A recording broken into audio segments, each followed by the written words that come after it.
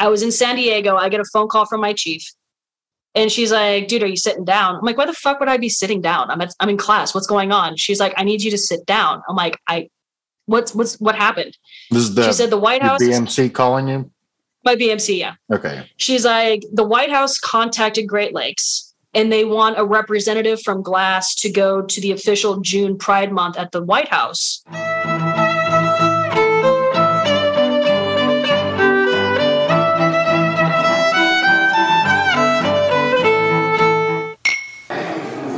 Hello, everybody, and welcome to a very special edition of Sea Stories.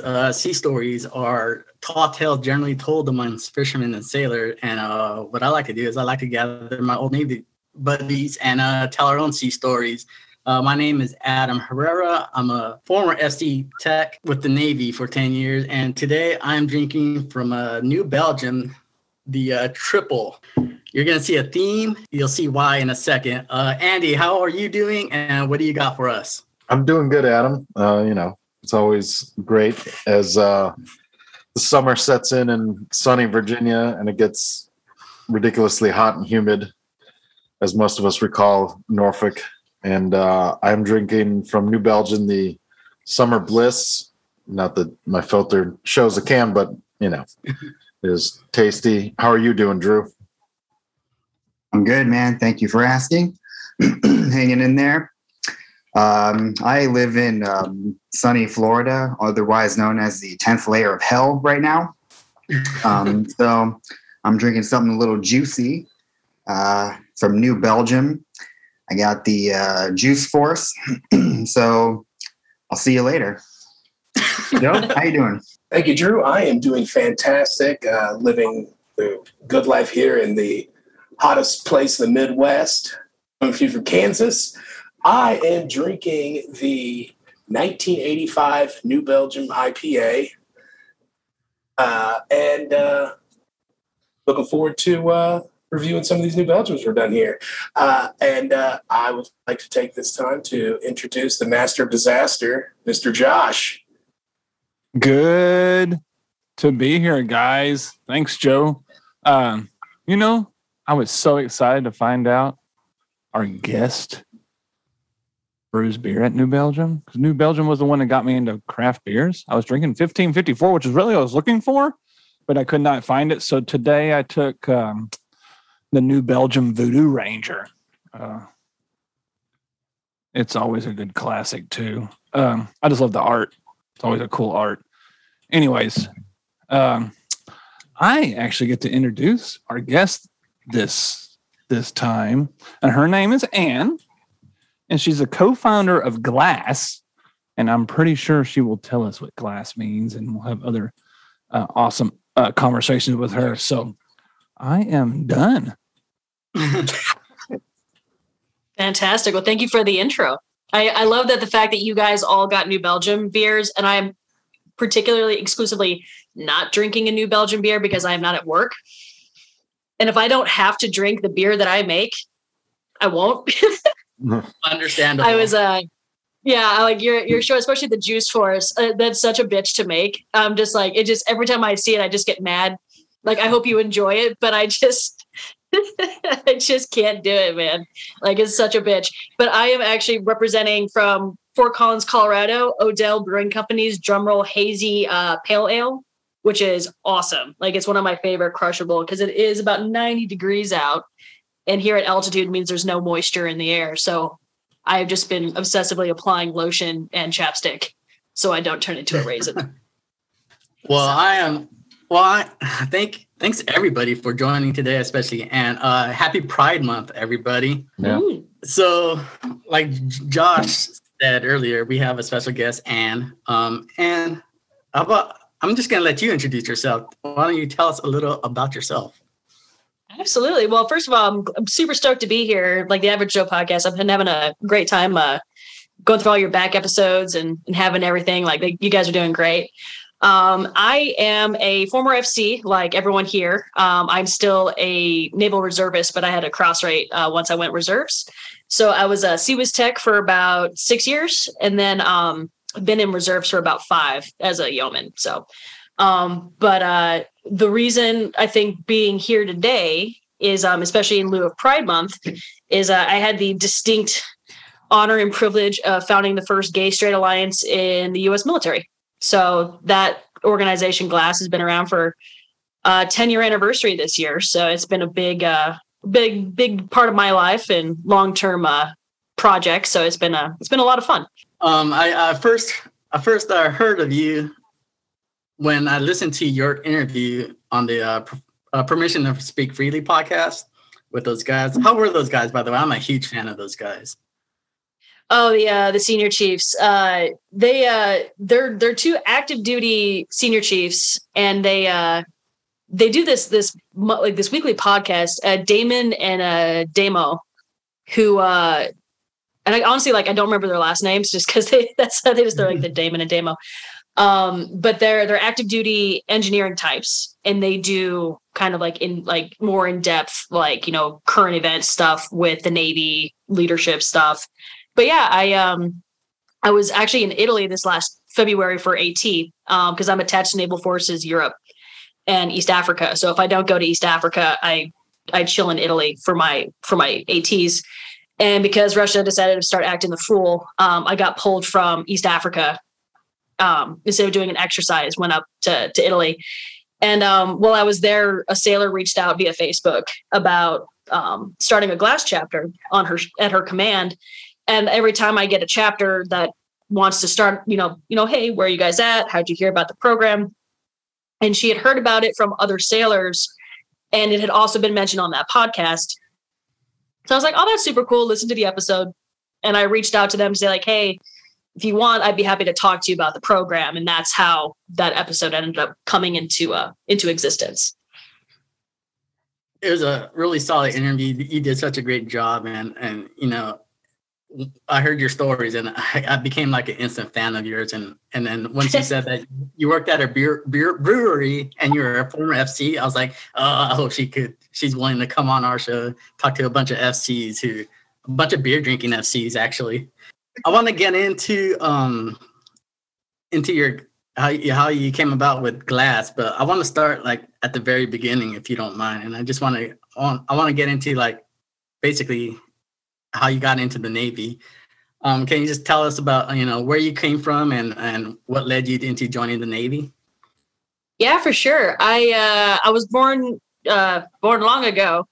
No, I was born in Nevada, and for my adult life, up until the point where I joined the Navy, because I joined at 24, I was a newspaper photographer. So I was a journalist. I was California, Colorado, Pennsylvania. I was working for Associated Press and the daily newspapers out there.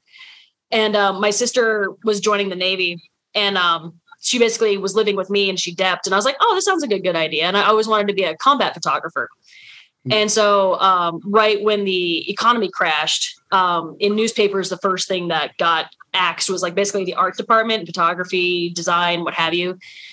So I found myself unemployed and quickly homeless. And I was like, all right, well, sign me up for the Navy. I've already gone through this whole process with my sister and did it that way. This was in 2010. So this was right at the end of Don't Ask, Don't Tell, the policy where you could be gay, but you couldn't tell anyone about it. You couldn't ask anyone if they were gay. And if you were caught, you'd be kicked out. That's what I was curious about when they made that change, because I think all of us served underneath the Don't Ask, Don't Tell policy. So yeah. It was around for about, I want to say 20 years. And it's funny, if you watch a movie like G.I. Jane, that's a policy that was when that movie was made, and that was a big deal. Demi Moore's character tries to get kicked out because she was a lesbian, quote unquote. No, but since I was working at the newspaper, and we had done stories about, service members who'd been kicked out because of the policy. And it was right when Obama was talking about, repealing it. And there was all these, think tanks and whatever with this work. And so I assumed that it was already going to be repealed at some point. So when I went in, even though I was the last generation of sailor to enlist under the policy, I didn't think that it would be my entire career kind of a thing. So I enlisted in October. I was in boot camp in December, and Obama signed the repeal end of December 2010. but there was a 9 or 10 month interim period where like it wasn't enacted yet. So the first year that I was actually in the Navy was still technically under the policy. So that was kind of my entry into the Navy was with I said in the other podcast, I have the actual instruction that I had to initial where like, I will not commit homosexual acts, whatever. I still have that on my refrigerator because, and I'll bring it out every now and then to show people because they just don't believe that I had to sign the shit that like, if you're caught, if you, basically you can't act on it. You can't, try and do shit with other people if they find out that you are like, it's basically all the stuff you had to initial while you were signing all your like enlistment contract. So I found a copy of it and I'm like, that's going to go in my refrigerator. So that was, which was so crazy. Cause like, I mean, I don't know if like, if you're going to be doing the video recording of this, but like, I have short hair, I have tattoos, never was one to like be a particularly feminine woman ever. Like I present masculine of center. And so like when I joined, my mom was like, how the fuck is that going to work? Like, and again, hopefully you don't mind my French, we're all sailors here, but yeah, we're all sailors. Yeah. So it was kind of like, she was just like, what in the fuck are you thinking? Like you are out, you've been out forever. You're unabashedly gay. And now all of a sudden you want to join the Navy. And I was like, well, I don't have a whole lot of options at this point. So I'd wanted to go in as an MC. They didn't have any female seats available. So they're like, well, what about AECF, which is, advanced electronics computer field. And then after boot camp, I got bequeathed into FC. Thank God, because God knows I would not want to be an ET. How fancy does advanced electronics computer field sound? There was a salesman that had to come up with that one, man. That was just... It really hooked us in with that. Yes, right? I was suckered in. I'll admit to that. I would admit. I'm glad I was.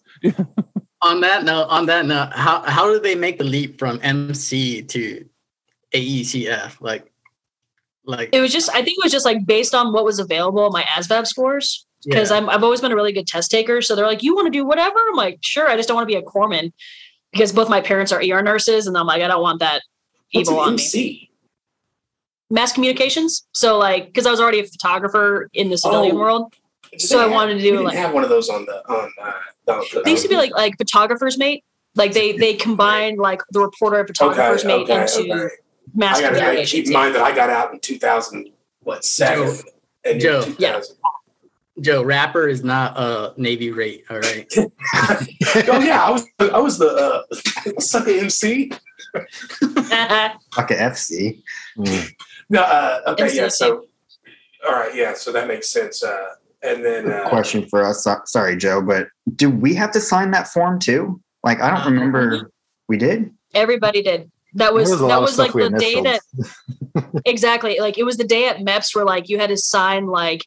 I promised to abide by the UCMJ, and there's like no here. Oh, let me grab it for a second. It's funny as fuck when you look at it. Yeah, I don't remember like signing that, or even maybe just paying attention to it. You're just signing stack of papers, Drew. I was. It's 18 years old. Yeah, like equal opportunity. Yeah, it's kind of like if you're gonna be separated for like if you have like a pattern of like disciplinary infractions, you can be separated. Failure to meet service weight control standards. So it's like all these little bullet points for all the reasons that you can get separated. And then it just kind of like in there is like a member may be separated for violations of laws or regulations regarding sexual conduct of members of the armed forces. For example, engaging or attempting to engage in a homosexual act or soliciting another to engage in such an act, for stating that he or she is a homosexual or bisexual or words to that effect, or for marrying or attempting to marry an individual of the same sex. So like there's a couple other ones like like the member has attempted to engage in or solicited another to engage in homosexual acts unless there are further findings made and approved in accordance with procedures set forth in such regulations that they had. So basically it's like if it is like a one-off, like such conduct is a departure from the member's usual or customary behavior. So it's like not gay if it's underway. Such conduct under all circumstances is unlikely to reoccur, or such conduct was not accomplished by force, coercion, or intimidation. And so basically it's like, it's outlining all the ways that like, if you do get caught doing gay shit, that you wouldn't get kicked out for doing gay shit. I know we're looking at it through the lens of 2022, but isn't it like a little ridiculous that the Navy had like a policy where it's like, hey, we don't want you coming into the Navy and just grabbing dicks all day. Like, doesn't that fall under sexual harassment anyways? I guess to me it's weird that like that they have to like outline it like that, like as if anyone's going to be okay with that anyway. Like, no, you can't go around. Yeah. like you said, grabbing dicks, like, oh, yeah, I guess. But well, it's also too like you couldn't even like allude to it. Like, and also like, if you're like a bisexual person, like you could be a bisexual person in a heterosexual relationship and still get your ass kicked out. So like, you know what I'm saying? So like you could be like married with kids in a quote unquote like heterosexual relationship and still be bisexual and still kicked out under this policy. Now, this isn't even getting into like trans service members, which was a whole nother part of the story later on, because they just weren't recognized at all. And like when we were starting this group, like one of the biggest things, like people are like, well, it's not as inclusive. It's just gays and lesbians. I'm like, we legitimately were not allowed to use the word transgender at all in any capacity. Like we had this one Pride Month, no shit. We had LGBT for like June Pride Month on a cake. And my captain made us cut the T off of the cake. Really? No shit. Yeah. When was like, that? we're Like talking, what year? this was Roughly. 14 or 15. Jeez. Wow. Yeah. Interesting. So, I mean, like this whole story, and it's like, unless like, of course, like you're gay in the military, you wouldn't necessarily know because it didn't affect everyone the same way. Right. Like if you're a straight sailor who didn't know any other gay sailors, like you would not have known about like DOMA or the repeal or like equal opportunity. Like you just wouldn't have any idea of just how completely fucked it was to be gay even after the repeal of Don't Ask, Don't Tell, because you wouldn't get kicked out, but like your marriages weren't, you know, seen as the same. So like you could be married and have kids and not get any BAH. Like you wouldn't be able to co-locate with your family, like this whole thing where it's like, cool, like you could not get kicked. Like there was no protection under equal opportunity. So like there was no one to report harassment to. Like it I mean, even nowadays, like even with like trans sailors, like all these new laws that are coming out, you're just like, shit, dude, like you're still kind of in a really weird position depending on how cool your command is. Yeah. No, It's I'm also, you know, and it sucks that, you know, I'm still looking at this as through the 2022 lens, you know, I'm from California, I'm pretty progressive, but like the thought of like some officer, you know, he catches somebody at a bar, like a dude kissing a dude or a girl kissing another girl, and then something compels them to like run that up the chain to get this, this discharge. I mean, that seems ridiculous to me as well. Like, dude, no shit. In World War II, they had undercover like JAGs infiltrating quote unquote like homosexual sex rings of Navy sailors to get evidence on them to kick them out. But they were having to do like all the shit that like they basically be hooking up with guys, even though they were quote unquote undercover, to get firsthand proof that these people were gay and then using that as testimony to get them kicked out during World War II. Like that happened all the time. Like you're like, cool. So you guys are still getting a blowjob, but then you're going to make that dude go to prison. So it's kind of like that South Park episode. Exactly what I was about to say. Exactly. But it was like, I've got a whole bag of evidence. Get out of here. It's so ridiculous. It's wild. I was only in these bathhouses. All right, calm down, buddy. Not to make light of anything, but was it something that was dressed as a command-wide thing, or was it just more addressed to individual sailors, or addressed with individual sailors? Like when I was in, it was individual sailors, but like I have like my Navy mentor. She's like my Navy mom. She just retired after like 33 years. So she was a bosun mate chief 33 years in. She's gay as the day is long, truly. But she joined in the 80s. So she joined before Don't Ask, Don't Tell, during the entirety of Don't Ask, Don't Tell, and then like 10 years after Don't Ask, Don't Tell. So like she like, dude, I'm like, I cannot believe you stayed that long and having to do this shit for 30 years. Like unbelievable. But yeah, I mean, so like it was more of like was more of like you had to watch your back kind of a thing. Like the first female master chief of a carrier, like the first CMC of a carrier, Kathy Hansen, she was a HT. She was a 12-year master chief, which is crazy. Yeah. And then she was in as an HT, and she was in for 30 years. And she, again, gay as the day is long. And like when she first got the CMC command, I think it was on the Reagan. I think it might've been the Reagan. She got called into Triad's office with the captain and XO. And they're like, basically like, we know you're gay. Keep that shit under lock because we don't want you to basically to bring discredit upon this ship. And she's like, I'm the first female master chief of a carrier. Yeah. And it just completely ruined the entire experience because she knew that like they knew. And that she also had to be like super like she had to be sneaky about it, which sucks. So can we talk about don't ask, don't tell for a second and about how crazy that idea and you guys know on the ship you knew who was gay. They knew you knew and we knew they knew that we knew. Yeah, everybody didn't say anything. Like what a weird fucking environment that mostly because it really doesn't matter. Yeah, because I guess by and large, like everybody was good. There were everybody. I mean, it was like but also keep in mind too that this was 2004, 5, whatever. Like at that point in time, I feel that the wheels of acceptance, I guess maybe, were in motion. Or I got out in 07. Adam, you got out in what, 12. 12? So, I mean, Drew 06, Josh 06, Andy 07. 3 years, 4 years later, it was, the whole thing was repealed. I mean, like, obviously, everybody was, not everybody, I take that back. The majority of people probably at that point in time, I mean, especially younger folks that, the wheels of progress and acceptance were already in motion, so I mean, it's but back in like the 80s where like I have two neighbors that they're gay dudes, Bruce and Jim. I go to their parties and stuff, summer jamboree or whatever over at their place, and I'm like, if they're like, oh, we've been together like 30 years, 35 years. I'm like, holy shit. Like, I could not imagine, like, that's the 80s was out of control. I mean, the 2000s.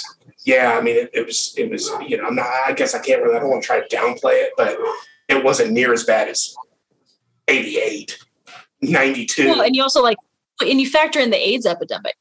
I mean, a homosexual man still can't. A homosexual man still can't donate blood, even though they're not the highest. Like their demographic of gay men is no longer the highest demographic of people with HIV.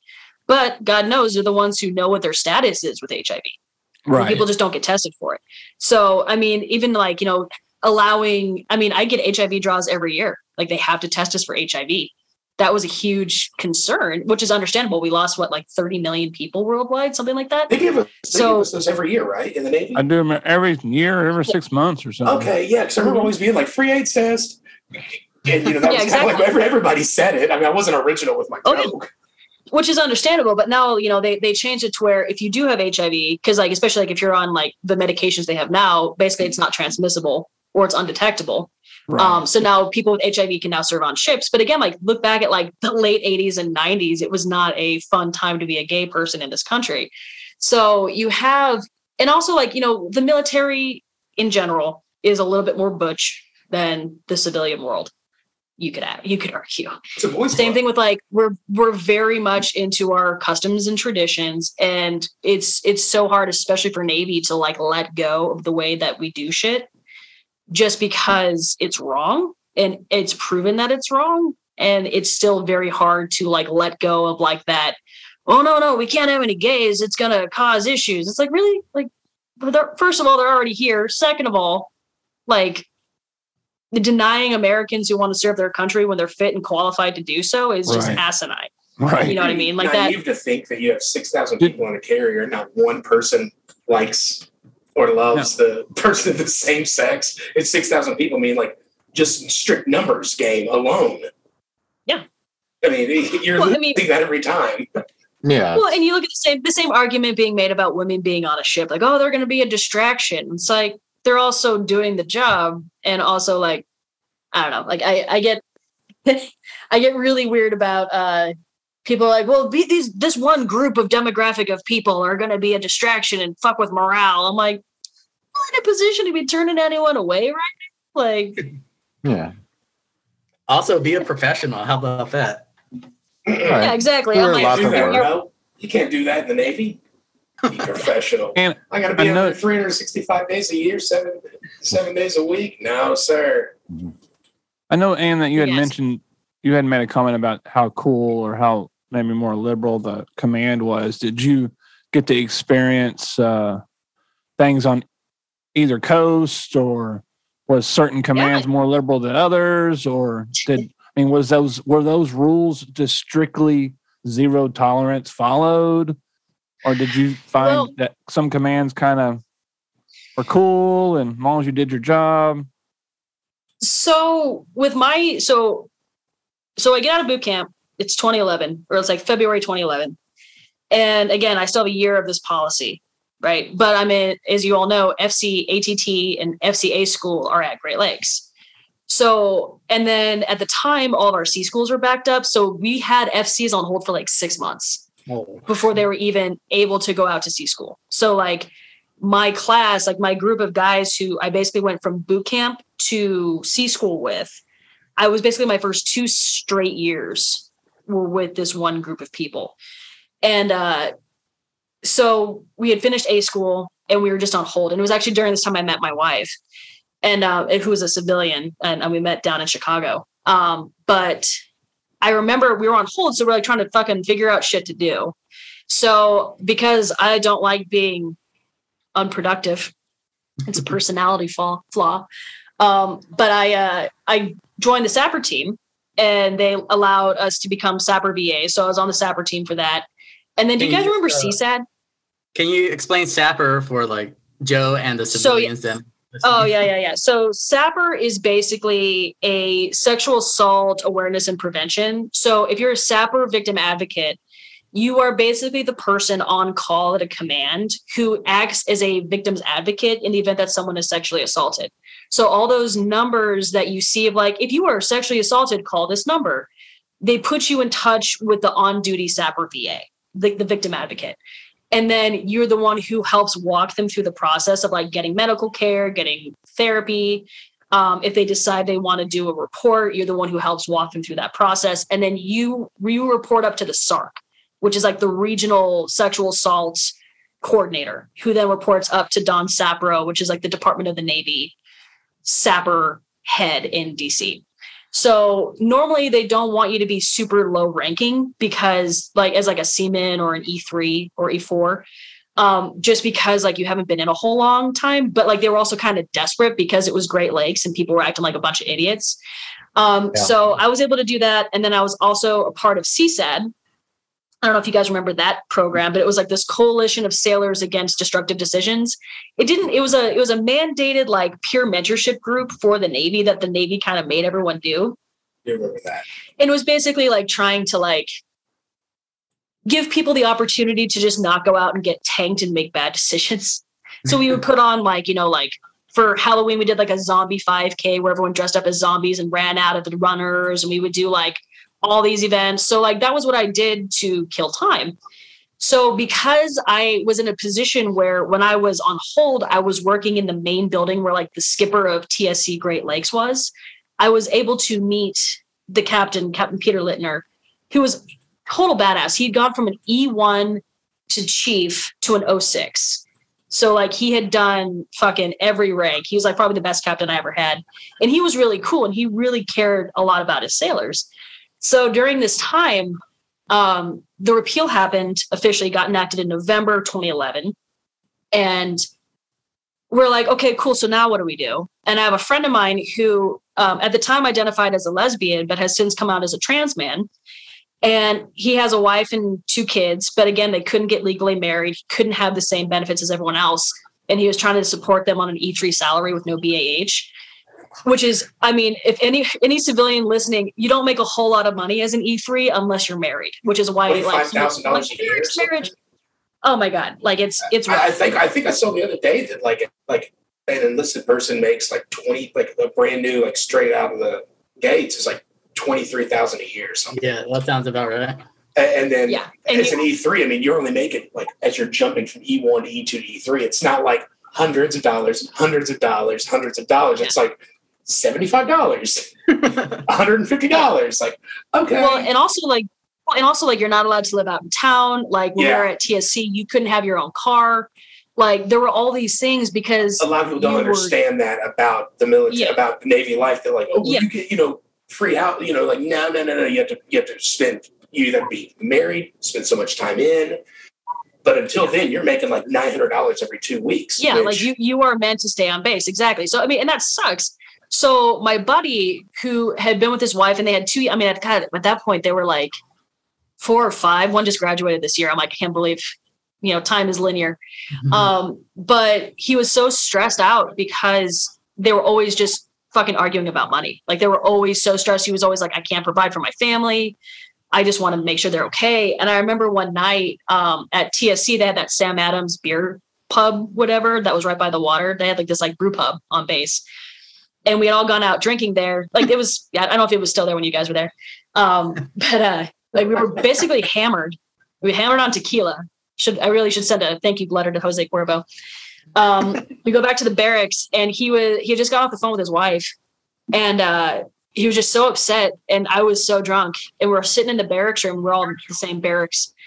And I was just like, dude, like there has to be some elder gay who's figured this out. There has to be someone who has been in, who knows the fucking red tape, how to get someone who you're not married to and not related to as your dependent. Like there has to be someone who's figured this shit out. Dawn House Intel has been going on for fucking 20 years. And I was like, it would just be so much easier if we had like a group that we could all just go to and share resources. And then it was like dead silent. And it was like the hair on my arm stood up and I'm like, that'd be a great idea. We should just start a gay group. And we just happened to know all the gay people. And so we're like, everyone was really excited about the idea. And because I was working in the Sapper, one of our Sapper VAs was a BMC, who's my mentor, and super gay. Like she's so gay. And she looks, and she's super butch, like short hair, like, rough and tumble, fucking looks like a BM. Lover. Yeah. Oh, all you had to say is BMC. Yeah. BMC. Yeah. That's all you need. That's all you need to know. But we basically asked her to be our mentor. And at that time, I didn't realize that she was still like, she'd been in the closet for 20 years.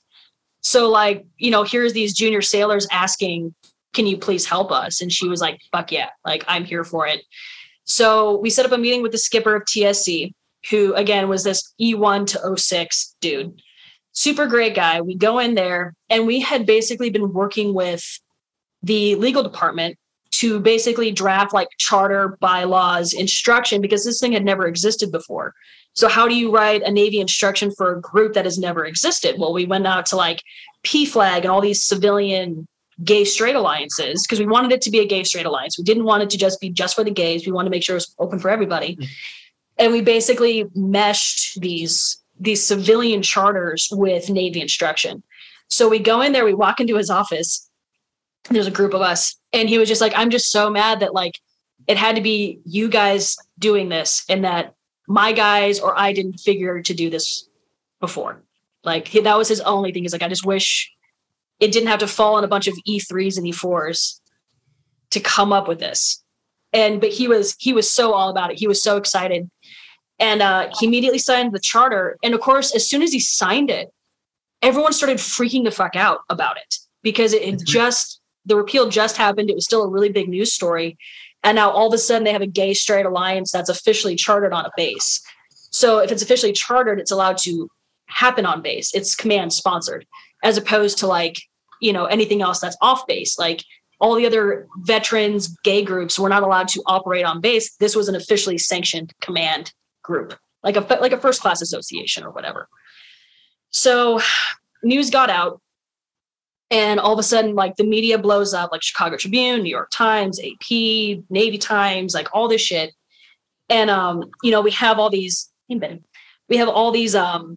interviews. We have all these, events with like veterans. Like we had this like World War II veteran who was super gay, came out and spoke with us. And eventually I get sent to San Diego for C school for CWIS.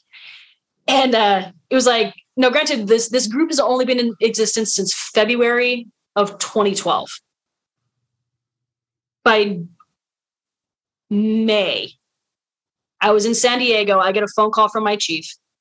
And she's like, dude, are you sitting down? I'm like, why the fuck would I be sitting down? I'm in class. What's going on? She's like, I need you to sit down. I'm like, what happened? She said the White House. BMC calling you? My BMC, yeah. Okay. She's like, the White House contacted Great Lakes and they want a representative from Glass to go to the official June Pride Month at the White House as like an official military representative of gay people, basically. And so I sit down, I'm like, what are you saying? What are you telling me? Like, what does this mean? She's like, the White House wants you to go to the White House in uniform and be the first official Navy representative of gay sailors during the official June Pride Month event.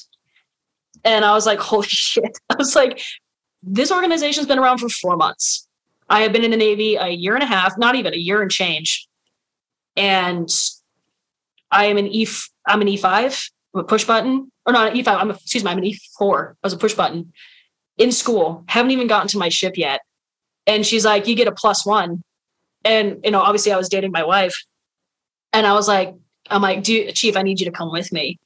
And she's like, I think this is for Jen to come with you. I'm like, no. You're like, you put yourself out there to help us. Like, you've been in the Navy for 20 years. I need you to come with me. Like, I need you to be there. And so she went from being in the closet for 20 years in the Navy to being in dress whites at the White House within, again, 6 months. So like, it was such a huge, so you ask about like, were people liberal or cool? It's like, it wasn't liberal or conservative. It was command leadership actually giving a shit and allowing people with a good idea to go with it and support them when we got pushback. Like, that's how that first chapter started. So can we pause for a second? Yeah. I got a bunch of thoughts. I've been writing down some thoughts too that I want to hit up at the. I think that my questions are more after the. You're probably going to edit most of this out, I'm assuming, but I've got questions that I want to ask pre White House visit that have nothing to do with sexuality whatsoever. Okay. Just other things that, just I just don't want to be left out of this because I've got really serious questions. Yeah, for sure. First, and again, feel free to ask whatever. Like, this is a teaching moment. Like, don't feel like you're gonna insult. Like, just feel free to ask whatever. Oh, no. Most of my stuff is naval related versus the right, class conversation. Yeah, go ahead. First of all, elder gay is fucking hilarious. Oh, dude, I should have wrote that down because I feel like I should get to say that sometimes, but I don't. You guys see how much gray hair I have? I am now an elder gay. Like, you see this shit? You see how much fucking gray I have? I was full brunette. The thing is, I'm kind of nervous about using the word elder gay because it's almost on the same line of like, well, I have a black friend. And so I don't want to be that guy, and it'll be like, well, the elder gay told me, and then another gay guy's like, I don't know who. If you were to tell someone that an elder gay said something, go for it. That'd be funny as fuck. Like, all right. You gotta pass. I cannot wait to see my neighbors. Yeah, and if they're like, what the fuck? You say that's how she identifies. What was really funny? I actually went on kind of a weird bar tour around the bars of my house, and my gay neighbors tie into this. And I went to the little shithole bar down the street that I know that they go to on Saturdays, and there's like 12 people that go to this bar, like all like on the street I live on basically. And I saw them in there, and they always like try to like see how far they can push like my buttons or whatever. Like, they'll say like shit that's like uncomfortable, but then I just like kind of like play along with it. And on Saturday, last Saturday, in fact, and please, Adam, edit this out because I'm going to say something that's very offensive. They had said something. The they're Bruce and Jim. Bruce is the more outspoken of the two. And he was like, oh, what? Did you and Andy? Andy's my roommate. He's like, did you just tell your friends that you live next door to a couple of? And I said, Bruce, I would never talk like that. We don't talk like that in this house. I tell my friends that I live next door to a couple of old queens. And and I'm not gonna lie, I think that like they might have thought that was the funniest shit they'd ever heard in their whole life. Like I was really happy at like how like, quick I was with like a gay joke, but definitely playing the gay card like right back in their face. Like it was like tennis almost. Oh, yeah. And Jim, the one he never talks. He's quiet and kind of standoffish. He about fell out of that bar seat. We were all hammered at this time anyway, so it really didn't matter. But yeah, I was really proud of myself. I've been waiting to tell this story to somebody else. Because I can't tell it at work because everyone's like, I don't know Bruce and Jim. I don't know you and your roommate. You're an idiot anyway, Joe. You suck. But this is a perfect opportunity for me to tell that joke. And life, yeah, it was awesome. Just, I'm really proud of myself so quick. Sound like it. Yeah, you really did a great job. And I think it goes a long way knowing jokes about gay people, especially two gay people, go a long way when you know there's no ill intent behind them. So like, go figure. So the fact that they trust you and have that relationship with you, I think speaks a lot to you and your relationship with them as like a person. So like, good on you. Yeah, that was good shit. Can I just finish off my thoughts really quick? Yeah. I just want to like shout out to your BMC and your skipper for like fucking being humans, because that's pretty dope, and like assisting you. Oh yeah. And then like I want the rest of you guys to put yourselves go back to A school. Like you guys were checking out Xboxes at the Liberty Center while Ann was doing like some fucking crazy ass shit. Like, can you believe that? I mean, to be fair though, like for me, I didn't realize what a big deal it was, because it just didn't make any sense that it would be a big deal. And then seeing everyone's reaction to when we actually got it done. So like, I didn't go into it thinking I was going to be this like flag waving, SJW, Vanguard bullshit. I had no idea. I was just like, this is fucked up. Why don't we have this? Yeah. You were just like trying to solve a local problem with the y'all's local. And it just happened was your realistic expectation? Sorry, Josh. It fit the whole Navy. It was just it. Yeah. But I think a lot of things happen that way. You know what I mean? Oh yeah. What was your realistic expectation when you first thought of this? Like when you sobered up and then you reflected back? I mean, I think that my initial I had if you had told me 10 years ago in that barracks room that like not even the Washington bit, but like the fact that we're on every carrier, we're on 5 different countries, it's military wide, it's all these things, like I would be like, what the fuck are you talking about? Mm-hmm. Like I had no idea how important this would be for the people it was important to. But honestly, I was just like, dude, my buddy Duncan just needs to figure out how to get his family on his record. Yeah, true. Yeah. That's all it was. Like that was the whole thing. And then simple as that. Yeah. Simple as that. And then once everyone really started, especially people who had been in for a while, because again, all of my friends and I, we'd only been in the Navy for less than a year. So it was like, all right, well, it seems to be really important for a lot of people. And again, like I had just started dating my wife. There was a couple times when like Jen forgot their fucking driver's license when they came to sign me out. And then I got pulled in like, who is Jennifer Geiman? And I was like, fuck, oh no. Because I can't be like, this is smoking hot, person I'm banging. No, I couldn't say that shit. It could be, oh, this is the person I'm dating, So I was like, oh shit, what am I going to do? So, think of like a relationship where you're young, you're in love, everything is fantastic. And you just can't say anything about it. And like, I remember there was a 4th of July before the repeal happened. And at Great Lakes, they do this big like 4th of July thing where I don't know if you guys were there in July, where it's like the fireworks and you got vendors and it's like open to the public. And like, I remember just sitting there and we're sitting next to each other and Jen kept on scooting closer to me and I had to keep scooting close, like farther away because we couldn't be like cuddling. And I looked over at like all these other sailors, and they've got their kids and their families and their girlfriends. And I just thought, like, how fucking unfair. Because here I was, we were all doing the exact same fucking job. We were, we signed the exact same shit. And here Jen was driving an hour and a half each way to hang out with me and couldn't even hold my hand.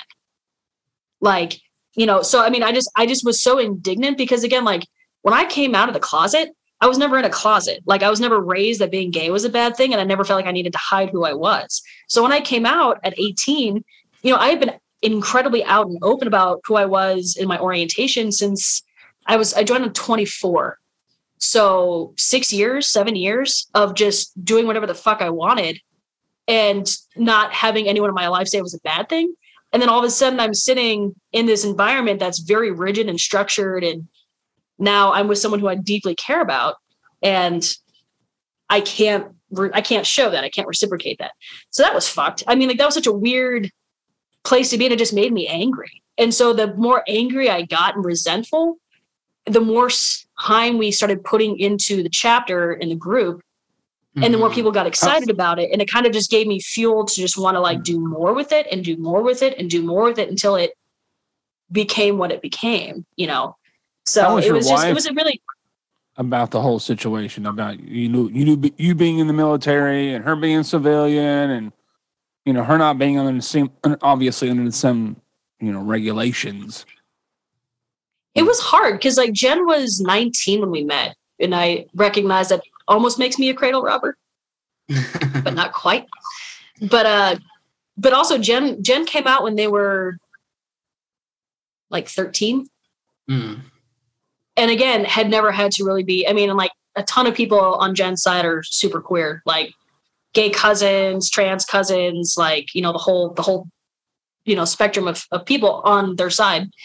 And I was just like, so also having to put Jen in a closet, who had never had to be in a closet before, was also really unfair, especially for a new relationship. And I mean, Jen and I have been together for almost 12 years.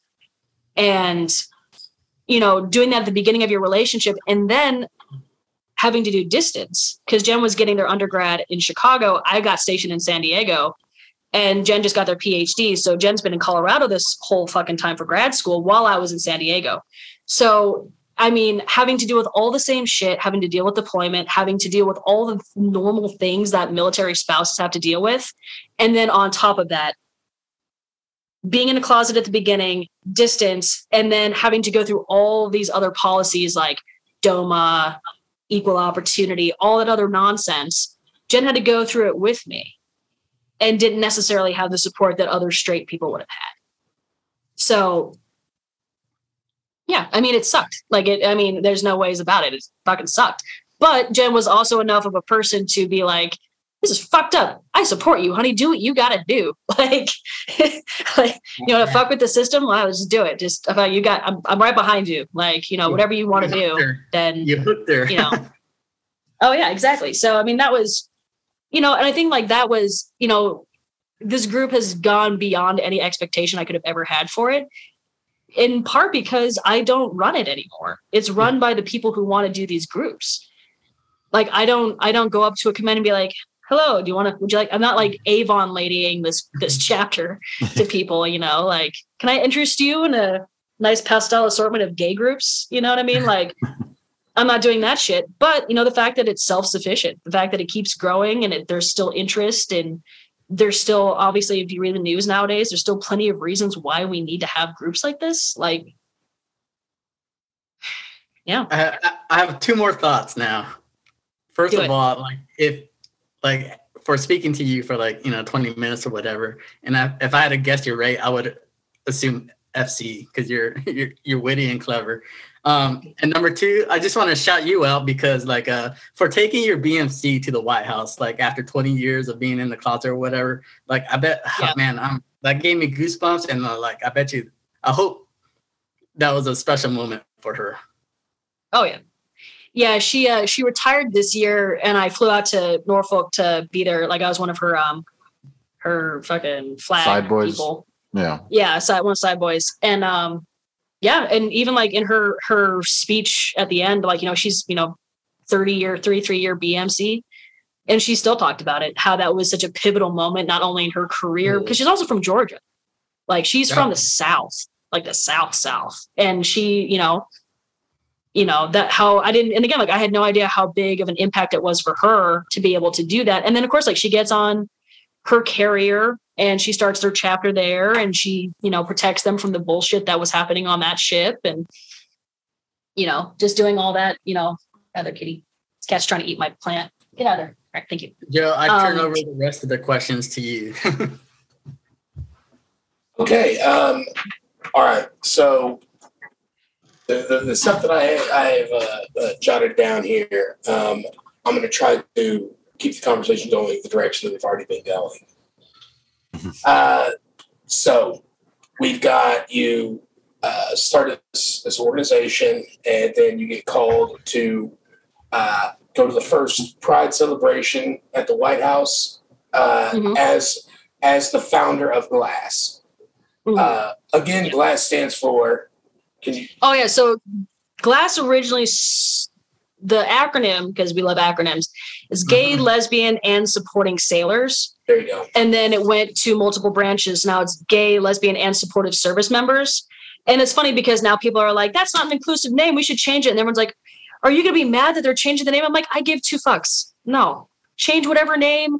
Make it Glisten. Make it Prism. Make it whatever. Like, I don't care. Would you like a charter and bylaws? Like, so it's the name changes, the mission and the framework remains the same. And honestly, like, depending on the command, I'm like, the way that it's written, that it's very easy. It's very malleable.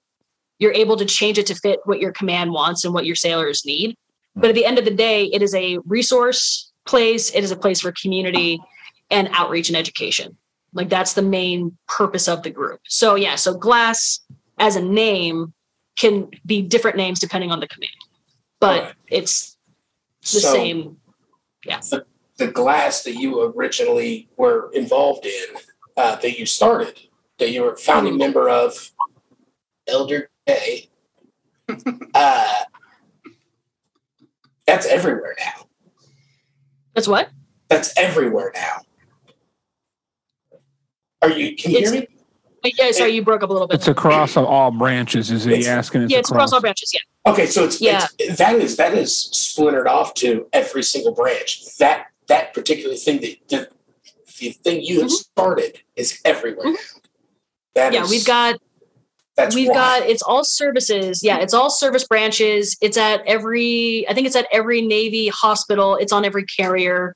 We've got a bunch of chapters in Japan, Bahrain, Gitmo. I was laughing my ass off when we got Bahrain. I'm like, homosexuality is illegal in this part of the world, and we have a fucking GLASS chapter.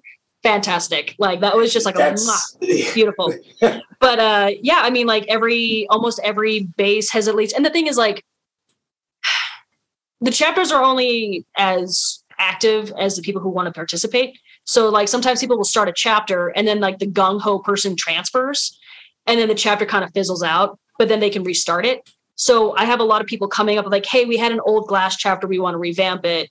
How do I do that? So like that's half of the time that I spend with people trying to get their chapters started is to get them revamped. So people will be like at a command and transfer. They're like, oh, I want this at my command. I want to get this charter bylaws. I want to it's very much a fluid thing, but yes, like we're on, so Japan, Bahrain, Gitmo, US, everywhere. And also Guam. So yeah. Nice. Okay. Are you ready for the next step?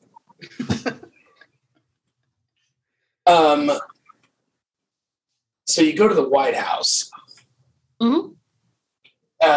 Did you go to the White House or just like the lawn? No, in the White House, like in their reception room. Yeah. All right. I may try to look you up on YouTube or Google or something because I mean you had to have been on video. Not that I'm fact checking. I don't really. Look for Ann Foster, Foster, because Geiman is my married name, so it'll be Ann Foster. But yes. Okay. No, that's awesome. That's awesome. Let me tell you what. Did you wear your cotton white, working white uniform or your Dude, nice dress white? All of my stuff. I have this whole thing worked out, man. I'm getting to that. All right, so you get this full. Yeah, I definitely want to see. I just want to see you see a person in a almost. It is a historical picture. I'm assuming. What's up? Sorry. Am I having a problem? Yeah, sorry. I think it might just be my connection. It's a little choppy, so I'm trying to Okay, I'm sorry. hear what you're saying. No, you're good. So I definitely want to see your picture in there. That'd be awesome. Yeah. Actually, I'll send it to Adam real quick. It'd be cool if I saw. I have a picture. Google. I have a picture of me and Chief together at the White House, which is pretty fun. So you wore your dress whites. Mm-hmm. Who cleaned those? In the what? Sorry, I wore my dress whites. And who cleaned those? Who cleaned those? Yeah, did you take them somewhere or did you do them yourself? I did them my fucking self. You know what I was doing? I was stealing napkins at the White House because they've got the presidential seal on. Oh, nice. So I'm shoving cocktail napkins in my pockets, trying to make it not obvious. And Dina was like, "What the fuck are you doing?" I'm like, "We're in the White House, and there's like presidential monogram cocktail napkins. I'm taking them." Silverware. Yeah, I'm like, I'm like, there's no fucking way I'm not taking. If you took your uniform on base or outside of base to get cleaned, or if you just did your creases yourself. This is very important because you're still in A school at this. Exactly. You're not even beaten down by the rest of the Navy. Yeah, literally, I have two little ribbons and one little chevron. I look like such a fucking boot. No, but like I had, and I was terrified. I was terrified because I had to carry my whites with me from San Diego to DC. So when I get there, they're all wrinkly because the garment bag did fuck all to protect them. Yeah. So I was like, shit. So I'm desperately trying to not melt my whites, which I've done before. A cell of the quarter board. It's hard straight through them once. Well, yeah, it's like fuck. So I was literally having to try and re-iron and re-crease everything. At this point, you're not getting paid. You're probably not getting paid for E4. Did you chalk off the money to get the chloroform shoes, or are you still spit shining your boots? I was still like spitting and lighting them on fire and shit. No, yeah, I did not do chloroforms. We're just painting the White House picture right now. Oh yeah, no, I'm trying to get in the mindset of a young sailor that's going to like arguably the biggest thing that my feeble little tiny mind could ever comprehend. I felt so out of place. So like I'm junior enlisted and they gave me orders to DC to go. So they put me up at like, God, what was it? It was like the Ritz. They put me up at the fucking Ritz Carlton because you could have, I don't know if you like the last time you did DTS, and everything else, you're allowed to have a certain amount for lodging. And so because I had no idea what to do, they're like, oh, well, you're allowed to, like $400 a night. And I was only there for 2 days. And so the guy who was doing my orders, he was like, I'm going to get you the most expensive hotel room we can possibly get you. It is at the fucking Ritz.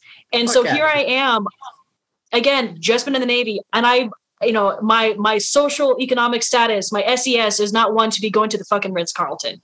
So I'm at this crazy fancy hotel with a really nice bar on orders. And I'm like, I feel so completely out of place. Like I felt like the help. Like I was like, what? Like I feel like I should be cleaning tables.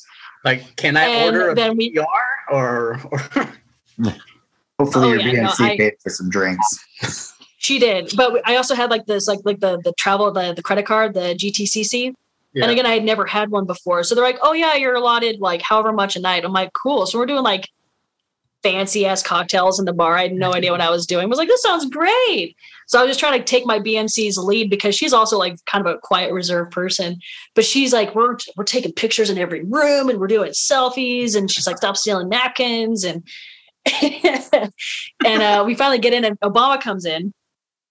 And he's doing like, the legend. Yeah. So we're shaking hands and he's talking to everybody and everyone gets these like really nicely printed out like proclamations, like his speech that he does, like they do a proclamation every year. And so it's like, gilded frame around it, super nice. And like, I have nowhere to put it. So I like roll it up to try and get it in my bag. And Chief is like, what the fuck are you doing? I'm like, I have no place to put this. I'm not going to carry around a piece of paper like this the entire time. She's like, you just rolled up the presidential proclamation that you got at the White House. And I was like, I'm sure we can flatten it later. It'll be Jesus, It'll buff like, out. You stick it in between two Blue Jacket manuals. Yeah. exactly. Exactly. BMR or something, yeah. I'm just going to keep on rolling here. My friend, our friend, Joshua Cole, he just sent me an article, and you're definitely in there. Your face. With Chief. With the chief. Which article was it from? Windy City Times, I guess, is what it looks like. Oh, Windy City Times. Yep. Yeah. Yep. Yeah. Windy City Times is a gay newspaper in Chicago, which were the first people to pick up on the story.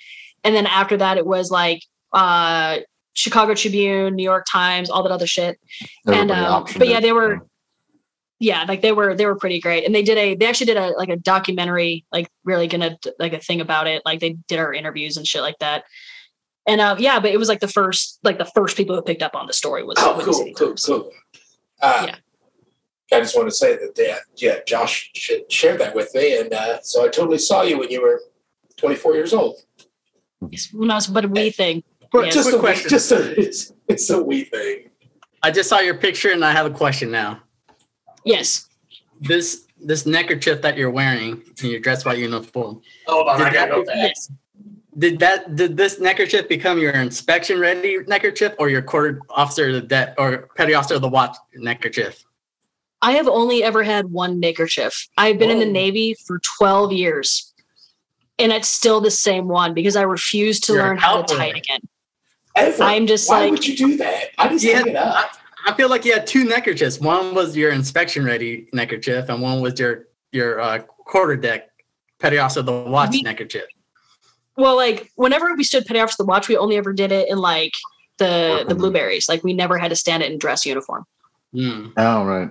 So no, this one, I'm pretty sure I still have that exact same neckerchief. And those are still the original ribbons. I just keep adding them to my rack.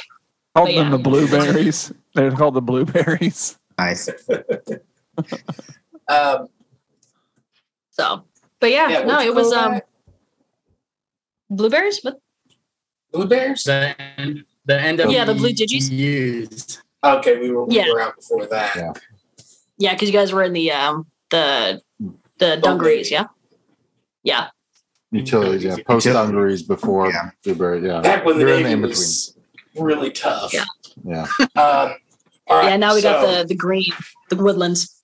I want to kind of veer off of, I guess, what everybody wants to talk to you about this, what you started and the legacy and all that. I want to go back further. All right. What year did you graduate high school? What's my what past? What year did you graduate high school?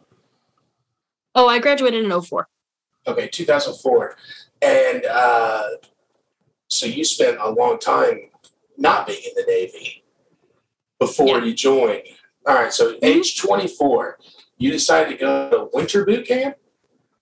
Mm-hmm. Shit Why? fucking sucked. That was because I was homeless. I didn't have a job. Okay, I joined. All right, there are levels of homelessness. I've lived with my parents at the age of let's see, I'm 39 right now. At the age of probably 33, I lived with my parents for about 3-4 months. Mm-hmm. I don't consider myself homeless. Now, if I lived in my car for 3 or 4 months, I'm homeless. How homeless were you? Yeah, I was car and crashing on friends' couches. Okay. So yeah, I never had to sleep on the street. Level. Okay, not the worst level of homelessness. Not by any stretch. But and I know some people who like lived on like park benches. Like I was not park bench homeless. I was you're car not crazy person homeless. And I was the kindness of friends and car until so it was I signed the paper in October and then I left in December. So and that was the year of like the snowpocalypse where like the snow like the sign of Wrigley Field got blown off. Yeah. And like so we were like that was my boot camp experience. Did the Navy ever recognize what you had started or what you had done besides Obama going to the White House and the Navy officially. I'm in some boot camp stuff right now. Sorry. We'll get back to the big stuff. So apart from like doing like a bunch of like I spoke at like Pride Month, like I spoke at like Navy Region Southwest Pride kind of a thing. Like I did like, you know, all these Pride Month public speaking things, but no, like I never even like I put it like in my evals, but like no, they wanted me to do a real eval bullet point, as they say. So I remember when I was leaving my ship on Milius in 16, my Divo wanted to put me in for a comm for it. And then my WEPS was like, we don't give anyone E6 and below a comm for anything.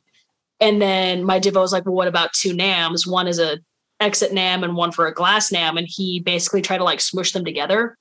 And so my end of tour award doesn't, like when you read it, it literally does not make any sense. Like the way that it is written, looked like they had 2 awards that they just kind of copied and pasted at weird points and just stuck in one award. So I was like, that's super neat. I mean, I was like, whatever. I mean, but honestly, at the same time, like I didn't do it for the medals. But I was just curious. Well, now you're on the Average Judge podcast, and I think we're going to be kind of put into that, like, you know, vault library thing here shortly. What do they call that? The Grand Archives or something? Oh, yeah. So you'll live forever. Right? All right. So you went to winter boot camp, which is absolutely fucking bonkers. I can only imagine how much snow you shoveled. It's so stupid. It makes me angry. So you went to, after boot camp, you go to Great Lakes, obviously, and you do AECFs, you do your blah, blah, blah, blahs. After Tech Corps, where were you ranked in your class for Tech? You were number 1? Mm-hmm. Okay. Yep. You're 24 years old. You take things very seriously at this age. I did not. As I said, like I'm a good test taker again. Yeah, we have, and of course it was like by class rank. It was your pick on orders. So our command, like at C school, like because again we'd all been together for 2 years. Like I mean, half the people in my C school class. After you graduated. Oh yeah, even in Tech Corps, I was still number 1 in Tech Corps. Yeah. Oh shit! Yeah. All right, so you're. And to all our other viewers and listeners or whatever, being an FC is not like the smartest job ever in the Navy. But it's probably like top what? Whoa. 5? It's top tier. Top 3. Yeah. Top 3? Yeah, I think it's like top 5. Yeah. I do not consider myself a big brain at all. Mostly because I finished relatively bottom of the bottom half of everything that I've ever done. Claim the brain. You weren't a spy tech, you know? So, which is good for me as an FCS guy. You're a big brain. Then you've always been smart. You must have had a great time in high school, like just like blown through everything. I mean, you're smart. You have to be an intelligent person to be number 1 in coming out of Tech Corps and number 1 coming out of A school. I was in the top. I was top 3 in A school, and I was number 1 on C school. Did you choose? So yeah. So, but we're also really competitive. Like we were, like my group was super competitive. And so about it. You out of Tech Corps, you chose number 1, and you said I'm going to be an FC. You said C, yeah. FC or ET? Did you have the choice between ET and FC, or did you know you're going to FC? No, I think it was by if you had a higher mechanical score on your ASVAB, you went FC, and if you had a higher, I think math score, you went ET. Because that's the, so that's now the, they separate you. Is that where it happens? Yeah. Yeah. Did you when guys know that? We did ATT as everybody, and then after ATT, that's when they divvied everyone up ETFC. And I'm pretty sure it was based on ASVAB. Okay. Like your mechanical composition. What's ATT? Advanced technical training. Advanced technical training. So it's like where you learn about like DC and AC wiring and how electricity works. Well, I mean, I know what DC and AC wiring is. I'm an FC too. Yeah, but and also we was an FC too. but no, I always was it called that back then too? Or was it Tech Corps? Apprentice technical training? Yeah, it's Tech Corps. Yeah. Yeah. So It just now wasn't it's hardcore. apprentice technical training. Okay. Hardcore Tech Corps. Hardcore tech. God damn it. So then out of tech core, you don't get to choose FC or ET anymore. Okay, we got to choose. Oh, got you. If we did, good enough. So yeah, I still would have chosen FC any day of the week. FC all There's no day. way I want to be an Most ET. I did not get to choose, but I'm glad I didn't, and I got FC. Oh, for sure. Yeah, I don't think I could handle ET. So after you went to FCA school was also in Great Lakes at this time, correct? Mm-hmm. All right. I'm marking my notes off here as we go along. And then so you have first pick or top 3 out of A school. Top 3 out of A school. They just lumped us, so we didn't get to choose what kind of FC we were going to be. It was based solely on what was available for billets. So my entire class in A school all became CWIS techs. Oh. Because that was the only school that was available. So half of us went to Virginia That's great. and half of us went to San Diego. So That's my next question was CWIS school even an option in San Diego when we were coming up, guys? I think so. Maybe, I don't know. Yeah, because it's the main school now for CWIS, like CWIS and 5-inch. Not Dahlgren, Damneck? Damneck, yeah. Yes, he was. Yeah. I thought that's where all CWIS techs was Damneck. No, I think it was still split No. back. Was Might it? depend. They probably try to. And so they went. They couldn't have gone strictly by billets. I believe you. I'm just kind of like floored that they would just go by. An entire class of 20 has to be CWIS techs. Yeah, that's kind of crazy. I don't like that. We had two guys go quad ball, which was crazy because they went on a pre-com and they desperately. I think it was the what's USS quad ball? Quad zero. I remember the term. All zero. So you don't get any NEC. You don't get a FC specific one because they needed people on the Anchorage. And so you basically went as just a blanket quad ball FC to the Anchorage. And then they found out from there what kind of FCs they needed, and they sent them to That's school. right. I remember people being like, do we know any? I know that we've said those names. I knew I heard quad ball before, but Donald Cook guys, we didn't. Do we have any? Nah, I don't think so. No, it was pretty rare. Like I know, like again, like out of our entire group of people who went through, only 2 were quad ball. All right. So yeah.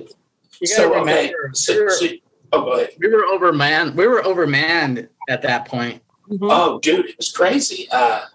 Yeah. So you go to CWIS school, you go to San Diego. Mm-hmm. Well, you may have been overmanned, but I sure stood a lot of watch. Oh, shit, dude. No, They were undermanned. The most rating of the was time. overmanned. That's why we didn't have any advancement. 3%, right? All right. Right. So after you go to you get to go to CWIS C school, and then you're number 1 in your class. Mm-hmm. Yeah. So because I was number 1, I got first pick of orders. Yeah. First pick of orders, cool. And you chose what ship? We never even said the ship you were on. So I wanted a small boy out of San Diego, so Nice. I ended up choosing USS Milius DDG 69. So they're now home port shifted to. I know, right? It was funny too because I walked in and it was I like always they say did it by nice class every rank. time. Oh, you have to say Yeah, nice. come on. But like you walked in and all the billet options were on the board, and it was like for male, female, or just for male billets. And it was actually really cool because we'd all been together since boot camp, so we all were really close. And I think the detailer who was there saw like how tight knit we were, and we had one guy who had a kid, and his family was in Florida, and so we're like, listen, regardless of his class rank, he gets Mayport. Mm-hmm. Like no matter what, no one's going to choose Mayport. That's his. And I think they were so floored by. Yeah, so like I think they were so like shocked by the fact that we did that everyone got at least the coast they wanted. So everyone who wanted Virginia, everyone who wanted San Diego, everyone who wanted Japan got those orders. Mm. So I wanted a small boy in San Diego, so I picked USS Milius DDG 69, and then Nice. Nice. Yeah. Right now I want to say yeah, but they said it. All right, very cool. So you were small boy Navy. Hell yeah, Mhm. destroyer. That's awesome. Always. I mean, especially awesome. like because I didn't want to go to a ship where like being an FC wasn't a big like if you're on a carrier, it's like AOs are the big fucking deal because they're the ones like doing ordnance. Yeah. But like on a small boy, like especially with CWIS, like CWIS is one of those more like, it's fun to see to shoot, it's fun to work on. Now, have you seen being in CG? Have you seen Top Gun Maverick? Yeah. Awesome. I think everyone here has too, right? Except with the exception of probably Josh. I started cheering. I started cheering when the tomahawks were launched. Yeah. I was pretty jazzed with the movie, and then there were like all the fucking tomahawks, and I was like, yeah. The latte golf. I was acting stupid. I definitely was. Of course, my argument was like, if they had tomahawks, why didn't they just shoot it at the target to begin with? But right, Adam, come on. Surface They're made for good movies. Yeah, tomahawks suspend belief. Tomahawk goes subsonic, and there's surface-to-air missiles. Got you. All right, so we've got the ship that you are on. Yeah. All right. I only have 2 more topics. I'm happy to be working down this list with you. Why would you get out? I mean, at 6 years, you decided that you wanted to leave the Navy. Keep in mind here that I was a loser from the second I walked in the door to the second that I walked out. I'm not important. I'm not cool. These guys know they're not that awesome either, to be honest. But at least you're self-aware. Exactly. I'm self-aware. And that's I'm half like the the battle. Ryan Reynolds of the Navy. So, I mean, like at this point in time, like you're like a legitimate somebody. I mean, like people like may or may not know who you are, but eventually, especially in small boy Navy, that shit gets around. And while it may not, resonate with like E2s, E3s, E4s, E5s, but the higher ups know that you are definitely like a person that can get people to rally around you. Natural born leader, obviously, and maybe you don't feel you are a natural born leader, but you were 24 years old with a bunch of like 18, 19, 20-year-olds when you're in boot camp. But I mean, still at the bottom line, I mean, you started something that's, maybe it was lightning in a bottle. Like the whole, it got repealed, and you were just at the right time or whatever. But I mean, like, why get out? I mean, like, seriously, I just don't understand why. It just seems like such an easy path to like the rest of life. So, with the caveat that I'm still technically in. Yeah. Oh well. So why get off of active duty for sure? So the biggest thing is. My wife just got their PhD, and I knew that, and it's a PhD in psychology. So I live in a feelings palace, and and I knew that the nature of their degree was one that did not facilitate easy moving around, because you have to be certified in the state that you work. It kind of like nursing or anything like that. And I knew that if I decided to stay active duty, Jen would have still supported me. We'd still be together. But I also recognized that the ability to do, say, reserves and still advance and still make an impact while also doing whatever the fuck I wanted to do over here was something that was really nice. So like I was able to like get my degree. I knocked out my bachelor's in 3 years. And I wanted to do something that was still kind of like with the camaraderie with the Navy, which actually kind of gets us to brewing, because I was in San Diego and I didn't know what I wanted to fucking do when I grew up. And, I was like, shit, I'm doing it. This is my 3rd career change. Cause I was a photojournalist and now I was in the Navy. And then I was like, I have to do a new career. What the fuck? So we went on this brewery tour at Stone down in San Diego, Stone Brewing Company. And I remember walking around and looking at all this shit, which is super good. And I remember looking at like all this shit. I'm like, all these cooling systems and all this pneumatic air and all of these pieces of machinery, I already know how to work on. It's very similar. I'm already familiar with it. I already know how to troubleshoot in this environment. I know how to do AC/DC motors. I know how to fix mechanical and electrical. So I looked, and Jen was in Colorado with grad school. And so I just looked up, like, are there any brewing or science programs? Because I really love science. And Colorado State University had a fermentation science degree. So it's basically like a microbiome degree with an emphasis on food science and like things that ferment. So everything from beer to chocolate, soy sauce, kimchi, whatever.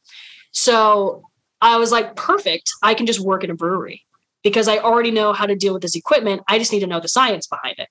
So I got the science degree. So in the time that I've been out of active duty, I made first as a yeoman. Like I had a cross rate. I had to take the FC2 because I was at FC2 when I left. I had to take the YN2 exam to cross rate. And then the next cycle, I took the YN1 exam and made it. So in the span of 1 year, I went from an FC2 to a YN1. And then then I was able to make chief. So I haven't made chief yet, but I was able to test for chief. So like I made board this year again too. And, nice. I've been able to go to Africa. I've been able to go to Europe. I've been able to continue as like an auxiliary thing with glass. Like I think last year, it was something like 12 different chapters reached out to get started to me specifically, not even just in general started. That's just people reaching out to me since January this year. There's been 4. So I'm still able to do the glass things and help grow the program and act as a sounding board, but from more of a back thing while also being able to like make beer and have that same kind of camaraderie that I miss as being an FC or being in CG or being on the destroyer, because the craft brewing community is very similar to the Navy community. You know what I mean? Like it's a very similar kind of lateral shift, but I can still do what I want to do and be Joe Navy in my capacity as LPO for my unit. So when we go to Africa, we do these big exercises. So I'm taking, 15, 20 guys downrange to some fucking remote places to do like interagency, multinational exercises with these countries that I can still feel proud of the work I'm doing without having to fucking go back to sea. Because honestly, if I never have to go to sea again, I don't even want to go on a fucking cruise with my wife. Jen's like, we could go on a riverboat cruise. I'm like, you don't get it, man. I've sailed across the Pacific multiple times. I don't want to go on a fucking cruise. Like, I just don't want to do it. If I don't have to fucking stand watch. Boring. You don't. Oh my there's God. nothing to do, and you're just trying to enjoy a ship. You were. Well, I guess you only did 6 years, so yeah, you did. You were just a West Coast sailor then. Yeah. Are you okay? Yeah, so I was cool. West Coast. Did you say you made board? Yeah, this is the second time I've made board. This is in the reserve. You didn't make cheat the first time around? Huh? Yeah, I made board. I made board last year, but my record was jacked up. So I didn't make it last year, but then I made board this year. So I find out in July if I made it. Oh, awesome. Good luck. I made chief. Yeah, thank you. Yeah, that's awesome. I kind of don't want to make it this year because I'm also moving to Chicago this summer because I'll be a head brewer at a brewery out there. And I'm just kind of like, I don't want to go. Actually, no. So I was going to apply for Goose Island and I don't want to work overnights anymore. But this smaller brewery called Alarmist was hiring for a head brewer. So they're like, cool. Yeah, let's do it. So cool. Yeah, but my assistant is from Goose Island. I have an assistant now. Yeah. So. Okay, very cool. I hope you make. I guess if you don't want to make chief, I still hope you make chief, even though you don't want to. If I make it, awesome. It's just logistically going to be a bitch because I'm still attached to my Denver unit until December, but I'll be drilling out of Great Lakes, so it's going to be a really weird like. Where do I do a season? If I have to do a season this year, at least if I make it next year, I will have been like in my new unit in Great Lakes, so it won't be as much of an issue. At least in theory.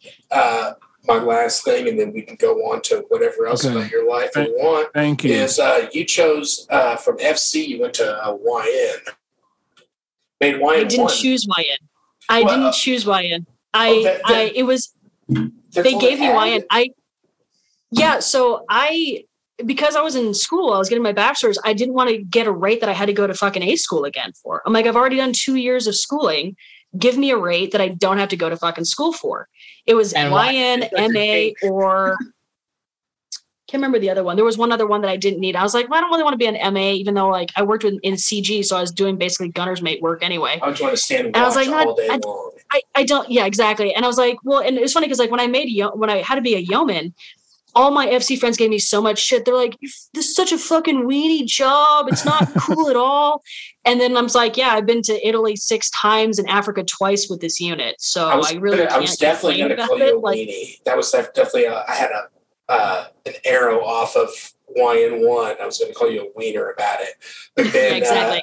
I got to, then you were like, well, I get to go to all these places. And also the fact that and it's funny. Go back to A school and YN's not a bad job. No, it's not a bad job at all. Like, I was grumpy at first. I met this YNC. We were in Seychelles this last summer for exercise. And he's attached. I know. He was attached to the Mauritian embassy. Then. Oh yeah. Yeah. Okay. I made shell back when I was on active duty. And he was attached to he's a yeoman attached to the Mauritian embassy. And he was there for the exercise. And we're chatting, and he was a former gunner's mate who went with like special forces gunner's mate, and he had to be force converted to YN as well. And so we were kind of like, yeah, tactical yeoman, because we had all this weapons experience, but we were still doing like weird bullshit yeoman stuff. But it was funny too, because I do have a background in journalism and photography, I was doing like all this MC content creation while I was out there, in addition to being LPO, in addition to yeoman shit, in addition to logistics and delivery, like all this other shit. So like as a reservist, I'm doing so many more things that I've had experience in as opposed to just working on my weapon system. So even though I still technically have the NECs. So if I was to get deployed, I could theoretically still do FC stuff. In my free time in the Navy, I spent mostly helping my friends finish off kegs. So it's refreshing to see somebody that made a difference. That did something to somebody else other than giving cigarettes to the 14-year-old kids in the apartment complex with me. Allegedly. Hey, I did have a question. I know everything. The conversation's been great, but did you ever receive? I guess more like when you were on active duty, just because it was such a changing time. Did you ever receive any negative pushback or underhanded comments from your fellow shipmates, or was there a I mean, we don't have to name any names. I was just curious. It seemed like you were well welcomed. That idea was well welcomed. Everything was so, and I know that not everything's so, I know life isn't always so perfect. So I was, it wasn't. Some other and I'm glad. Yeah, I'm glad you brought that up. And I talk more about this in the Permission to Speak Freely podcast. But my first year on my ship, we had one other woman in the division, and I think there was maybe 3 total in the entire weapons department. And my work center soup was this like super conservative gung-ho dude from Alabama who just like did not want women in the Navy and sure as hell did not want gay people in the Navy. And he got me. And he was just like, and he was like one of these like, and I don't know why people do this whole like, I'm an alpha. I'm like, cool, do you have snacks for everyone? Because that's what alphas do. Make sure everyone's fed and safe instead of being a prick. Alpha does not equate to prick. I digress. Anywho, so this fucking guy was my work center soup as a CWIS tech, and they had just gotten back from deployment when I got to the ship. So everyone had like, everyone had bonded. It was all bro-y and great. And then this like fucking little social justice queer chick comes in. I'm like, hi, I'm going to start a chapter.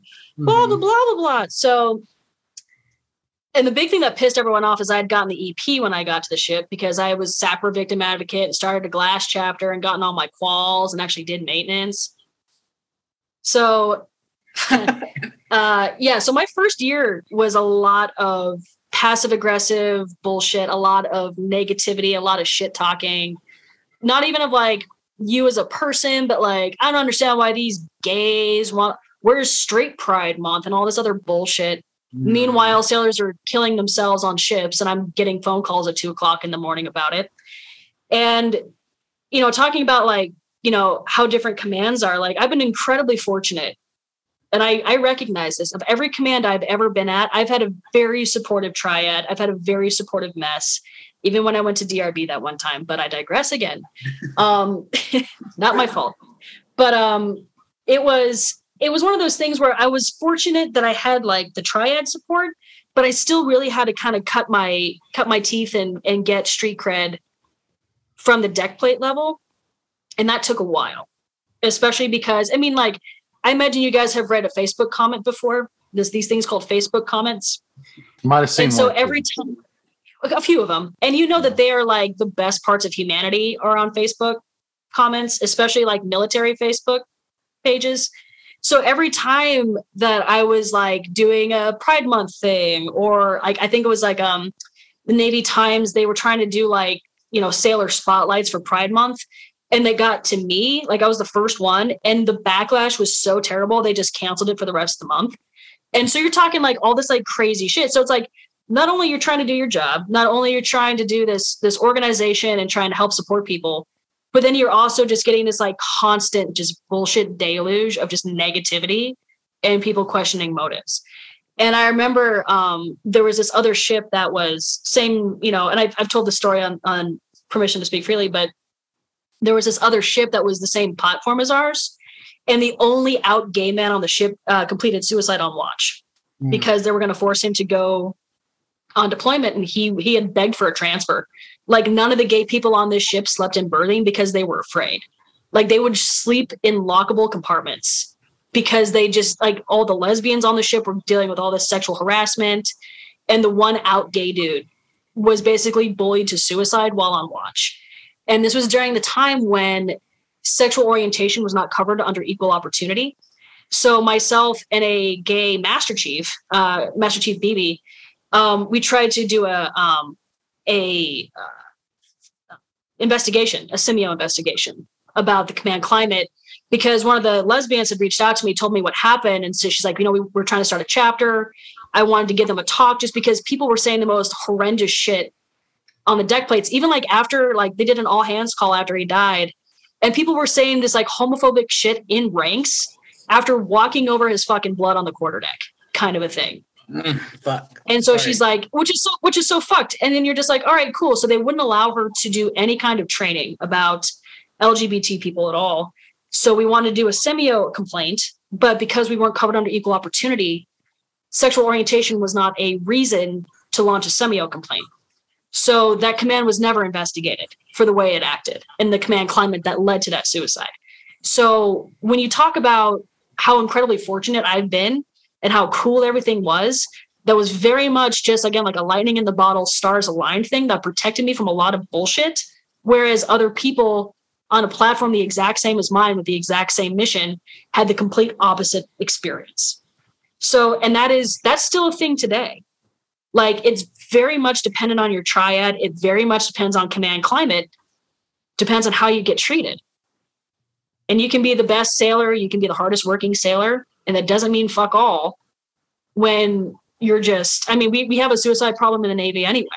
Mm-hmm. And on top of that, feeling marginalized, feeling not part of the team, and then being constantly harassed.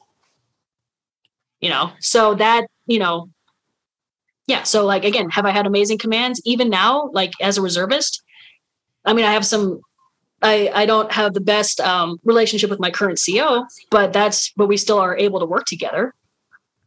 You know, what's the biggest resistance to starting a glass chapter in a command, if any?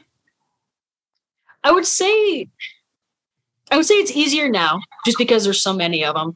The biggest thing before was like, if you go up to your skipper or whatever and you're like, hey, I want to start a chapter, people are like, well, what's wrong?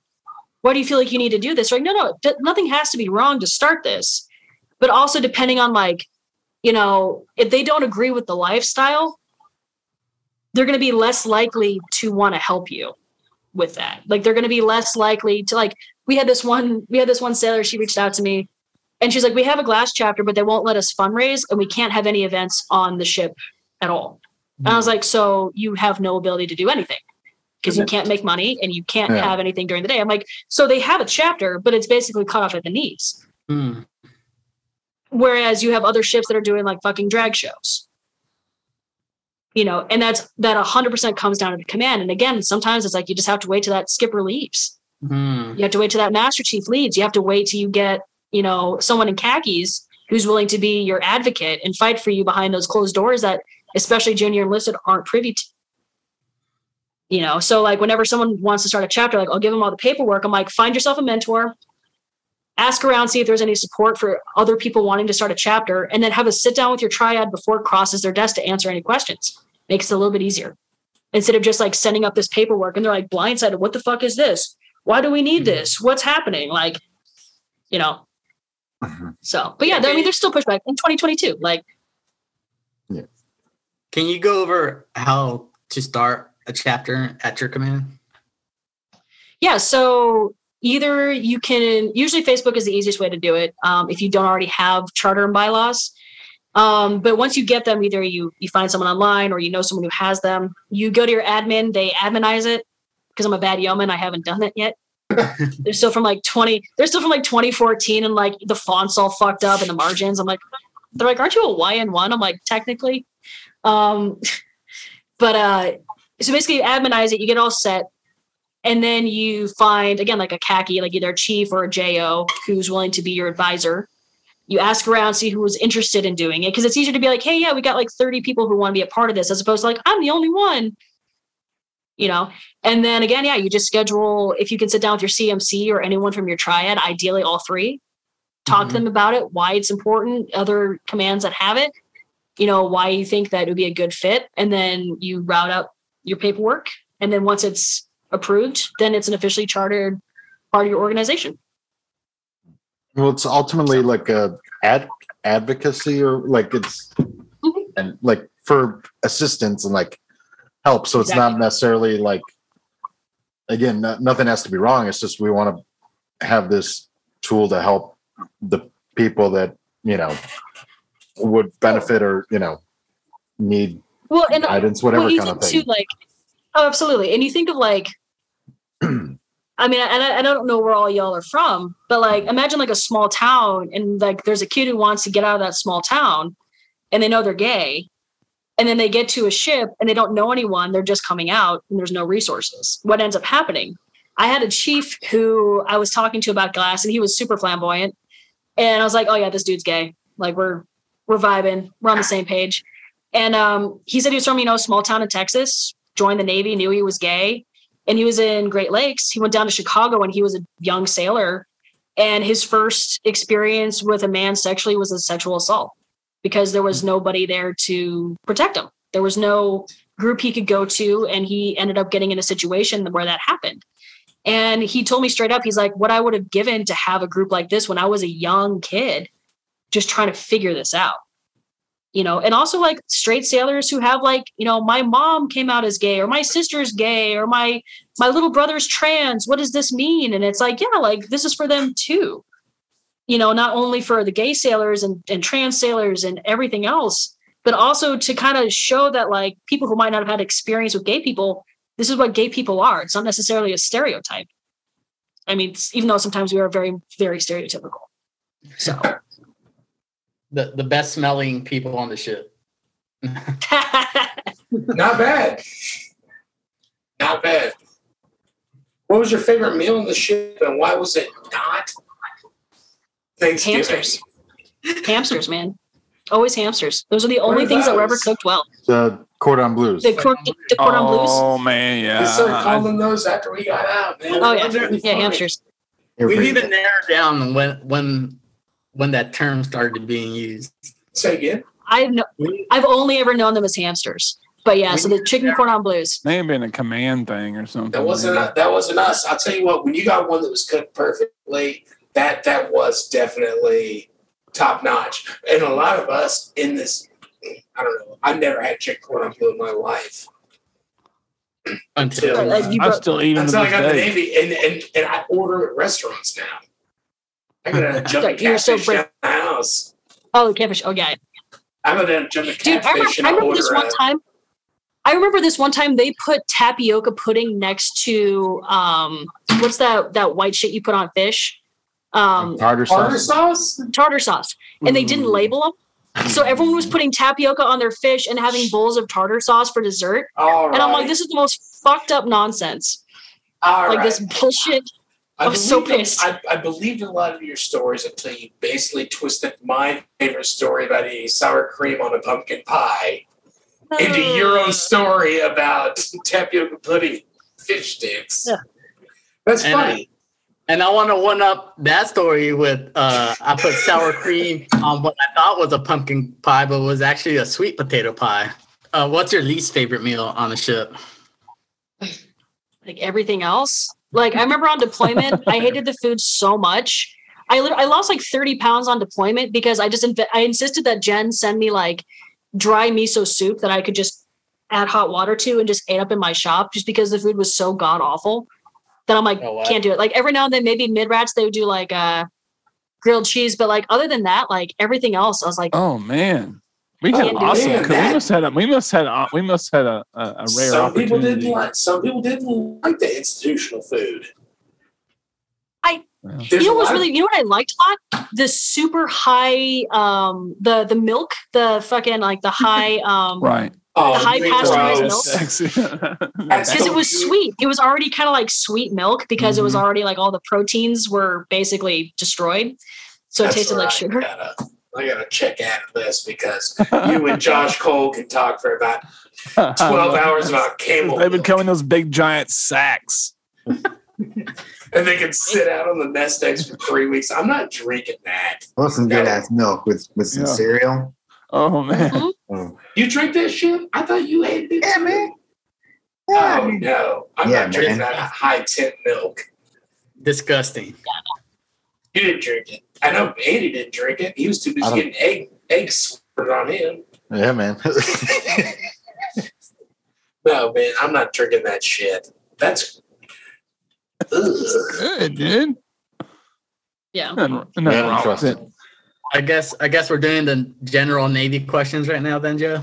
Yeah, I just kind of like as she was talking, like she kind of glossed over things that I had wrote down, and like I didn't know about San Diego and stuff, and there's some other things that I was really curious about. Who pressed her lights? Let me ask the last one then. When we ask these like to every like new person on the podcast, these like 3 questions. Mm-hmm. The last one is there a film that you think of like when you're on deployment and whatever, regardless of what you're doing, you walk by the lounge and there's a movie playing and you have to watch it for like 10, 15 minutes. Is there a film that you could think of? We had one movie that I'm pretty sure was played on repeat. And every time I see it or hear it, I think of deployment, and I've only ever seen, I think I've seen the entire thing once, but I only ever caught like the last like 30 minutes of the movie every single time. Pitch Perfect. Pitch Perfect was on repeat. The different Navy. Yeah, exactly. But I could see that being a thing. Yeah. Well, my movie is Bring It On. So different time. It's a different time. It's the same movie, different time. Yeah, it's true. That's basically true. One's Mean Girls, you know. Yeah, but I don't know why. I think it was just like a running joke that all the guys just wanted to see like Anna Kendrick a lot, and so it was every single time you walked past it, that movie was on. But it was I only kept on catching like the last half hour of it. So you just like you watch, like all right, kind of ruins the movie if you know how it ends. This is like you're doing a wake up call and you walk by the lounge and it's playing. You're like, oh shit, watch it. Mm-hmm. Like 12 minutes or something. Any favorite foreign ports that you particularly enjoy? On the ship, Singapore was awesome. Saipan was awesome. But as a reservist, I go to Naples, Italy a lot, which is super fun. Like I really like kind of palling around there. Seychelles was awesome. We were there for like 2.5 weeks this last summer, which was just like phenomenal. Yeah, but definitely I like Singapore. I like the food in Singapore. Singapore had the best food, for sure. But I think the people in like Saipan were the nicest. Do you guys have any Navy related questions before we get into this brewery stuff? Joe, take a look at your notes. I am looking. I just imagine it's like this thick of notes. And you're it's I've been marking them off as I go. If you can see that. Oh, got you. Oh, nice. I got a lot of scribbles. No, it's just like, you know, as we're talking, like this thing's like. Joe, do you write in boot camp style writing? Yeah, I've been writing in all caps since I was 18. Yeah, same. And I'll tell you what, it's so. I can write cursive, But boot camp style writing is just like really easy. Everybody can read it. I've had multiple people, women, men, compliment me on my handwriting, and I'm just a block letter guy, and I'm really fast at it now. Like my like it's weird. I still trip out on how I do 8s. Like I still do the double. Oh, I do a 0 and a 0. A kid saw me doing that. I used to work with when I worked in a warehouse, and he was like, "Why do you write 8s like that? Like everybody knows you do the 8s." And I said, "Well, in boot camp, you do it like this." And he was like, "Okay, buddy, sure." Like he didn't believe me, and I'm like, "Dude, you got club feet. You'll never find out." You know that? Do you still do like the zeros with the line through it? Yeah. So you can tell it's a 0? I used to do that. Until I've taken so many notes in my life that I know what my zeros and my O's are just like slightly different. Because I've been taking notes for a long time with the job that I have. So I know, but I used to be that slash guy. I mean, until I was probably like 30. I write my Z's with the slash, but that's because I was like really into math in high school. Oh, okay. All right. Good thing you didn't take that test before it'd be an ET.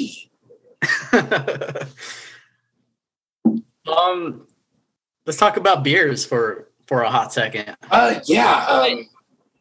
So I do have questions about that. So you got out of the Navy, this and that thing, and then now you are currently brewing overnights in Colorado. I just want to add that 1 year, me and Joe, we took a cross country trip from California to Virginia, and we stopped in Golden, Colorado, and we took a brewery tour of the Coors Brewery, and that was like one of my favorite tours I've ever taken in my entire life. I learned so much about brewing. And you know, it's fun if you like it's a great tour. Oh wow. But if you watch the new Star Trek, the like the movies, like the ones that came out a couple of years ago, like the new Spock and Kirk, whatever, there's a scene where he gets like teleported into the engineering spaces and he's like in a water tube. That's actually filmed at the Budweiser Brewery. All those pipes are from the brewery. Like that's why it was so like with like all the catwalks. It's like the new in St. Louis or not? Like it's the Star Trek where like it was like basically like an alternate universe, but it's like the movies, not the show. But like what's his name? Yeah, the first Chris Pine one. So the tube scene, they're shooting that in St. Louis, Missouri? At one of the plants. There's a couple different Budweiser plants, but that's like how big those facilities are with like transferring their wort and stuff like that. Like it's so that's okay. I didn't know that. Yeah, fun fact. Hey. No, but I love it though. Like I love brewing beer. Like honestly, like the triple that you're drinking is my favorite of our New Belgium beers, just because I'm over drinking the Voodoo Rangers, or as I like to call it, Johnny Depp's skeleton. So he doesn't have enough bracelets on to be Johnny Depp's skeleton. So cut it out. Well, we'll review our beers at the very, very end. Yeah. What got you in? Like, I know you kind of told us about, you took the tour and then you saw the equipment or whatnot, and you felt like. Yeah, it's interesting. You go from photographer to CWIS tech to Yeoman, Brewmaster. Yeah. Well, I love history. Like I work 12-hour shifts overnight. So I just put in my earbuds and I listen to podcasts all night. And like 80% of my podcasts are fucking history podcasts. And so like brewing and like fermentation in general, I was one of those people during the pandemic that was just making a lot of sourdough. Like I was one of those guys. But like it's a perfect like blend of like science and history and like food, which I really like. And so like every aspect that you look at, like any kind of alcoholic fermentation is it's fascinating no matter how you look at it. So, and it's something that there's so many different styles and there's so many different things you can do with it. and it's so subjective, and I love it. Like, honestly, had I been living in California or been moving to California, I would have gotten my degree in like viticulture to do wine, because I prefer wine over beer in general.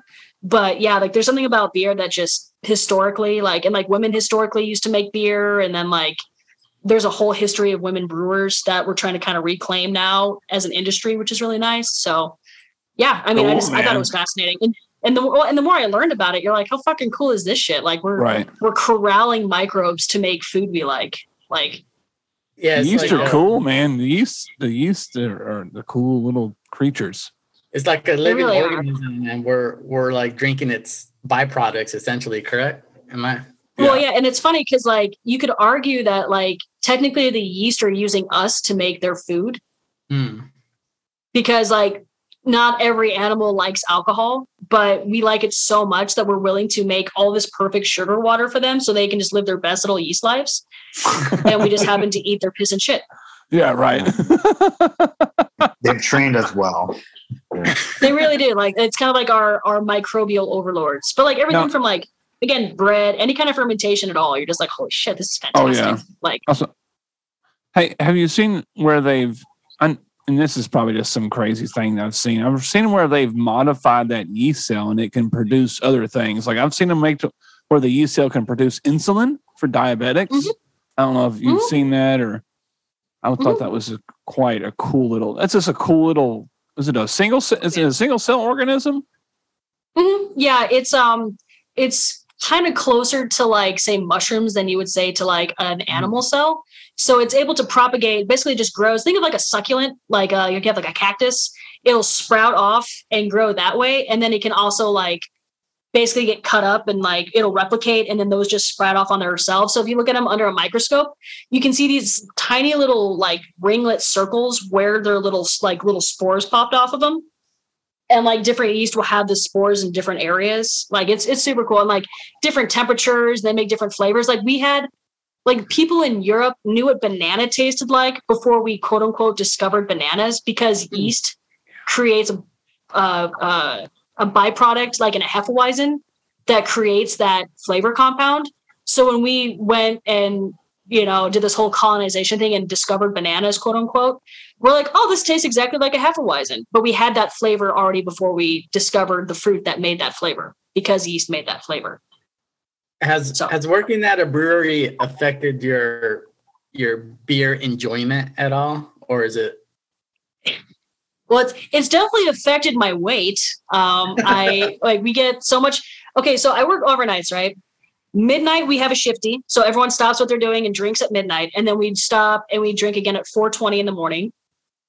And then I'm able to get, I know, truly. And then I'm allotted 24 free beers a week.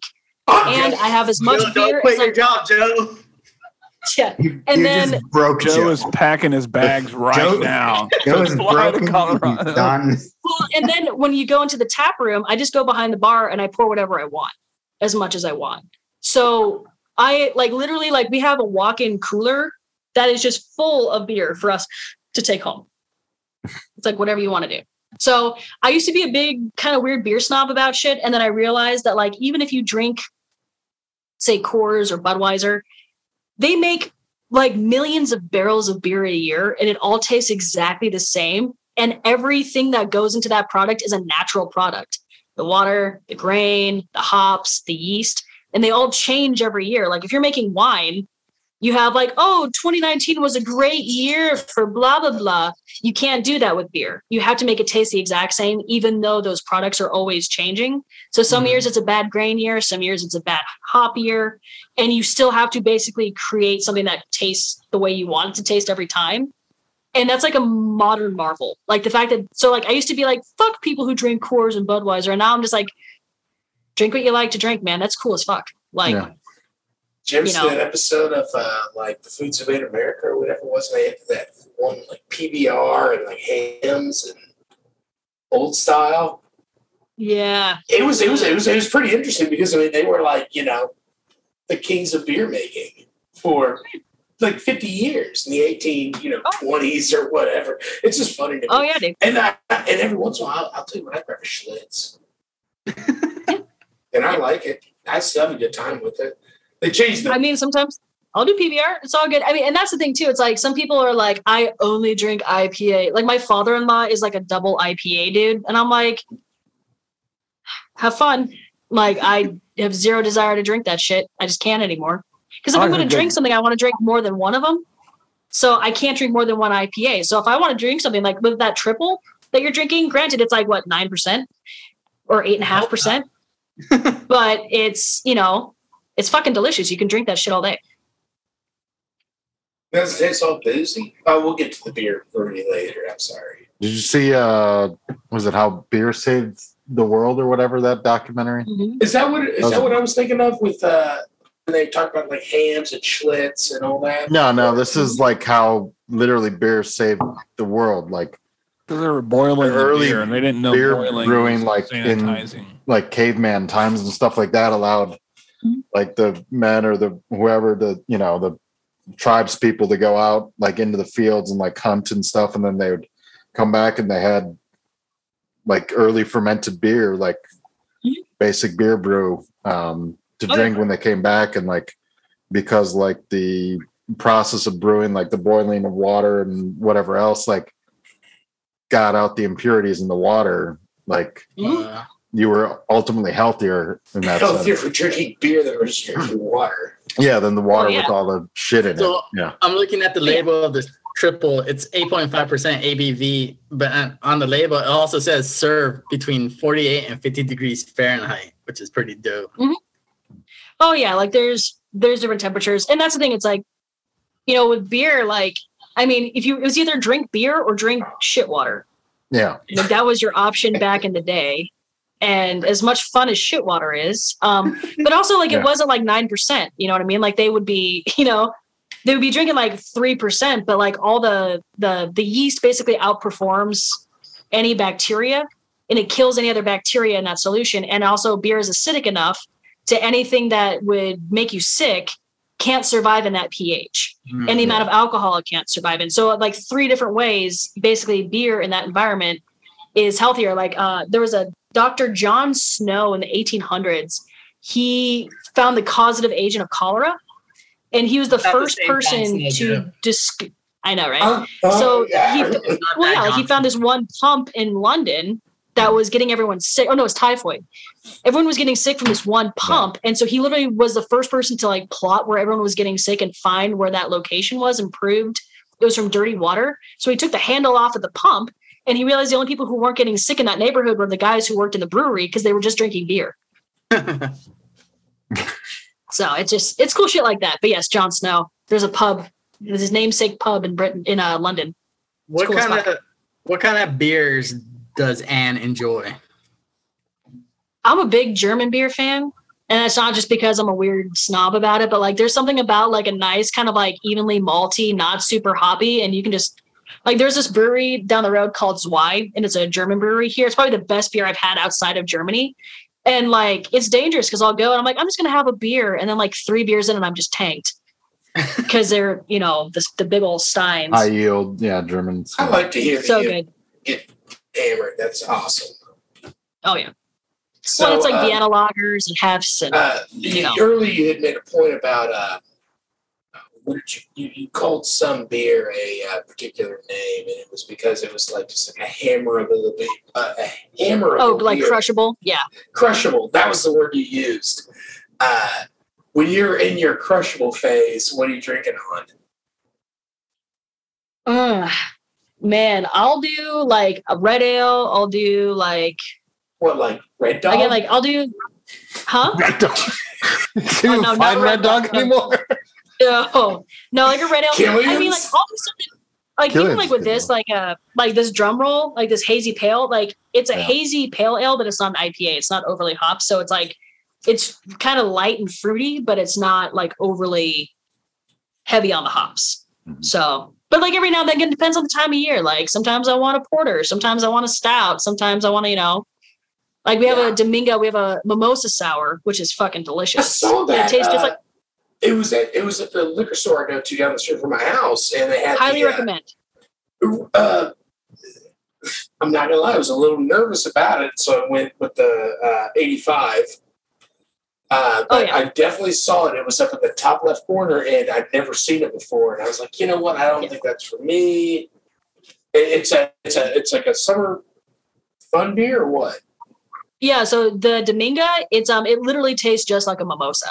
Like it's a sour beer, but we put a shit ton of like Mexican orange and calamansi and lemon in it. So it's like, it literally tastes just like a mimosa. It's delicious. So it's not like gross sour beer. Awesome. So we gotta do our reviews. Yep. We'll go in the same order. I'll kick it off. Like once again, I was drinking the New Belgium Triple, 8.5% ABV. It's recommended to be served at between 48 and 50 degrees Fahrenheit. I'm gonna be honest. Like I've been drinking a lot of IPAs lately, so like my palate was like expecting that flavor profile, and when I took a sip of the Belgium, like it was super like complex. There's a lot going on, and granted, this was last night. Went to bed, went to work, and all I could think about was drinking the triple all day. I was like, I kind of want to get back at it. It had a very like, it took me back to like on deployments, being in Europe, grabbing European beers, and it like took me right back. And not a coincidence because Ann works at New Belgium that I'm giving this 5 out of 5 bottle caps. New Belgium. Very nice. Andy? Yeah, so I'm drinking the Summer Bliss from New Belgium. And do you want to can it again? It's like that? Miami Vice. Yeah, kind of. Twisted. Oh, that's cool, man. Yeah. But anyways, yeah, it's nice. It's a great summertime feel, with the wheat and mango flavors and everything going on there. And I was really kind of tempted almost, but not to be too much of like a kiss ass or anything else. Like when you said to bring a beer for the summer barbecue, I was like, I feel like this could be my flavor for the summer, just something a little bit different, but still in that same vein. And, I give it like a solid 3.75. I might give it a 4.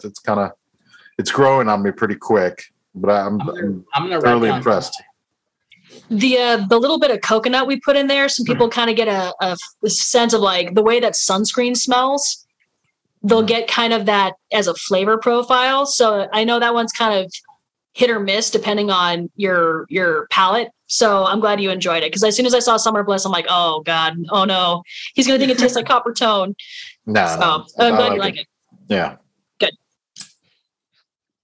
Drew. Yeah, so I'm going to tell a little story about my experience with New Belgium. I experienced it over 10 years ago in Florida when it was not available. My roommate would drive to Georgia, and he would buy Fat Tire and bring it home, and he would covet that like it was gold, and he probably should have charged me $20 for one bottle. Before or after the Navy? No, after. Definitely. And I was very impressed by Fat Tire, and it's a good beer. I've enjoyed New Belgium ever since. So Voodoo Ranger Juice Force is it's 9.5 ABV, so it is it's an ass kicker, man. I'll tell you what. There's nothing on this bottle. There's no description. There's no cool saying. There's nothing other than like hold your ass, because 3 deep and you're pretty good. But I have to say that at first I thought that it was like borderline drinking liquor. But by my 3rd sip, I couldn't tell that I was drinking acclimated normal beer. It is very easy to drink. It is very tasty. I really enjoy it, and I would bring this to any party I was ever at, just to see people get wasted off of it. As well as, it tastes great, so it's going to be a hit. I would give this 5 out of 5. Oh, wow. So I appreciate all the pain and the hate that you probably have in making this this beer, but it's really good. It's very good. I'm glad you like it. Yeah, it's a nice balance of like the juice and the IPA at the same time. Like it's refreshing, but I'm also getting that, that like bitterness, and the staying power of the IPA. So yeah, it's great. I love it, and it's like basically Top Gun theme. So Yeah, win-win. Very awesome. Very awesome. I had to go through my text message the day before I made my purchase. So Awesome. my turn? Yeah. Go for it. Yes. All right, I went with the Voodoo Ranger 1985 IPA. I'm looking over at Ann to see if she's making a face or not. Say it again, Joe. Voodoo Ranger 1985. Oh yeah, that's actually probably one of our. We every year we do like kind of a one-off IPA just to kind of see what the market likes, and everyone loved the 85, and so we brought it back this year. So I'd say it's probably one of our most popular like summertime ones. I actually, of all the Voodoo Rangers, I prefer the 85 the most of the Voodoo Rangers. Do you want me to keep a couple cans for you? Show off the can, Joe. Let's hear your review. You know what? I really like it. I like it a lot. I like it a whole lot. I like it so much that I would take it somewhere, but I'm not letting anybody else drink it. I'm not bringing it for everybody else. I'm doing one of those things where I like grab like a 12-pack and then I get the hell out of there before anyone even knows I was really there. I drink like 3 or 4 beers, I'm out, and then I can take the other 7 home and hammer them. I think it's good. It tastes delicious. It's what do they say? It's a mango something or other, but it's a mango IPA, and it's kind of fruity. It's kind of fun, and like I said, I'm gonna take it to somebody's house. I'm drinking like 4 or 5, and then I'm taking the other 7 and getting smashed at my house by myself. Awesome. Yeah. So I'm going to do 10. Or is that a 5? On a 5. Oh, 5, yeah. 4.5. You came in here. So I was drinking the Voodoo Ranger. So I remember drinking the Ranger IPA all the time. Do they still make the Ranger IPA? Not normally. Yes. It's really based off of our like people's taste change. That's why so many of our IPAs have so much fucking fruit in them. Right. Is because people don't want to do like they'll do like the Imperial if they want to do like a straight up just not really any fruity IPAs. But like especially younger drinkers really like sweet fruity shit. So that's why we've been adding so much fruit to our beer. So but yeah, the actual original Ranger not so much anymore. Yeah. But yeah, drinking Voodoo Ranger. I do wonder if the Voodoo Ranger shops at the thrift store though. Mm-hmm. It's a sweet Ranger hat. I would totally love to get one of those. Anyways, Voodoo Ranger IPA definitely not a beer to chug. Definitely a beer that you want to sit down and enjoy and maybe have some chocolate or have some Cheez-Its or something like that in between. Because I've only had 2 since we've been working on the podcast. So, because they will catch up to you. 7% will catch up to you. A little bit higher than I like to drink. Typically, I like to stay within the 6s. But definitely started with the Ranger IPA, and then of course this came about. So yeah, but nice. I don't know, man. It's definitely one of my top beers, dude, for sure. Excuse me. I'll go. I'm gonna go with Joe and just do a 4.5. 4.5 bottle caps on this Voodoo Ranger. Miss some biggies. And Ann. Yeah, I got I gotta represent my my brewing neighbors. There's this one neighborhood in Fort Collins that has all of our biggest breweries. So it's New Belgium and Odell. So this is the drum roll hazy pale ale. It's about, 5.3%. So again, super crushable, not overly hopped, not overly fruity, kind of a nice balance between the two. I usually get this in the summertime when it's hot as hell. As far as I try, especially being in the industry, I try not to pay for beer because I think it's like people are like, oh, hey, I bought some New Belgium for you. I'm like, why? I can just get so much free beer. Please don't spend your money on this. But I'll go to visit family in Chicago. Oh my God. I'll go to Chicago to visit and we bought some Voodoo Ranger. I'm like, yeah. Why would you do that? I get no. So but this is which is why I did not drink New Belgium tonight because I'm not at work. So so this is super nice, light, refreshing, crushable, 5.5%. So you can have more than 3 and not feel bad about yourself. I also recognize that I do drink at elevation and I work in a brewery. So whenever I go down to sea level, I look like a superhero just pounding alcohol. And everyone's like, are you an alcoholic? I'm like, I promise I'm not. My tolerance is just crazy high due to the place I live. Joe knows about that elevation alcohol. So, but yeah, no, this was a drum roll hazy IPA, tried and true. I'd say probably 4 out of 5 bottle caps. So I don't know if they distribute outside of Colorado though. So if you are fortunate enough to get it, maybe a few places, maybe Texas, I'm not sure. Was it, you say Oscars or Odell's? Odell's. Yeah. Oh. Not to be confused with O'Doul's, which is non-alcoholic beer. Right. No, we do. Don't know what that is. We have Odell's up here. But there's not a whole large selection. There's only 2 or 3 different types. Yeah. I'm gonna bypass the fireside chat because based on Joe, this interview has gone on 20 minutes too long. But no, I just want to say one more question for you, Ann, is you're around a bunch of FCs. How close to a work center are we right now? Oh my God. I mean, frankly, we were always short FCs. So if you guys were half of you guys gunners mates and half of those being former undes strucking gunners mates, it would feel more like home, where I'm like, shit, I had to clean all your weapons because you guys are fucking idiots. But I digress.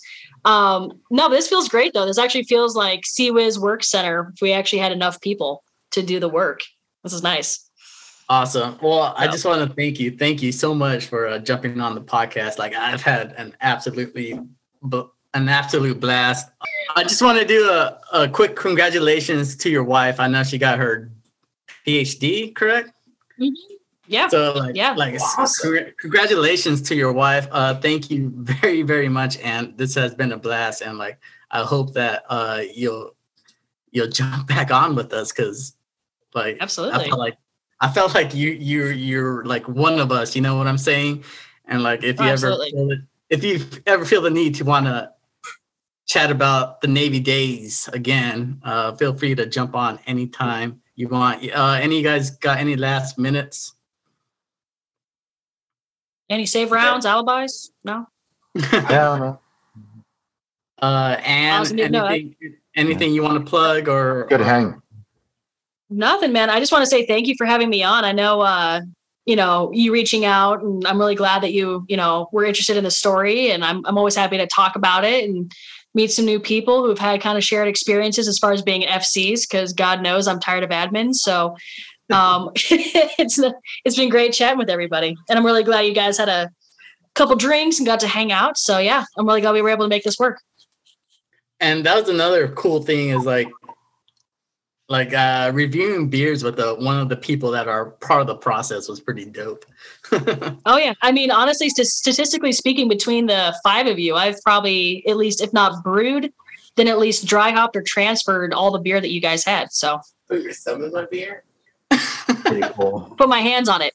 Wow. Nice. Right in it. Sweet. It's actually kind of cool. My germs. Cool. My cool. germs. I've also my put my germs. fingers in They're every strong one of enough. their beers. Exactly. Well, if that's it, let's say bye, everybody. All right. Bye. Bye, guys. See ya. Bye.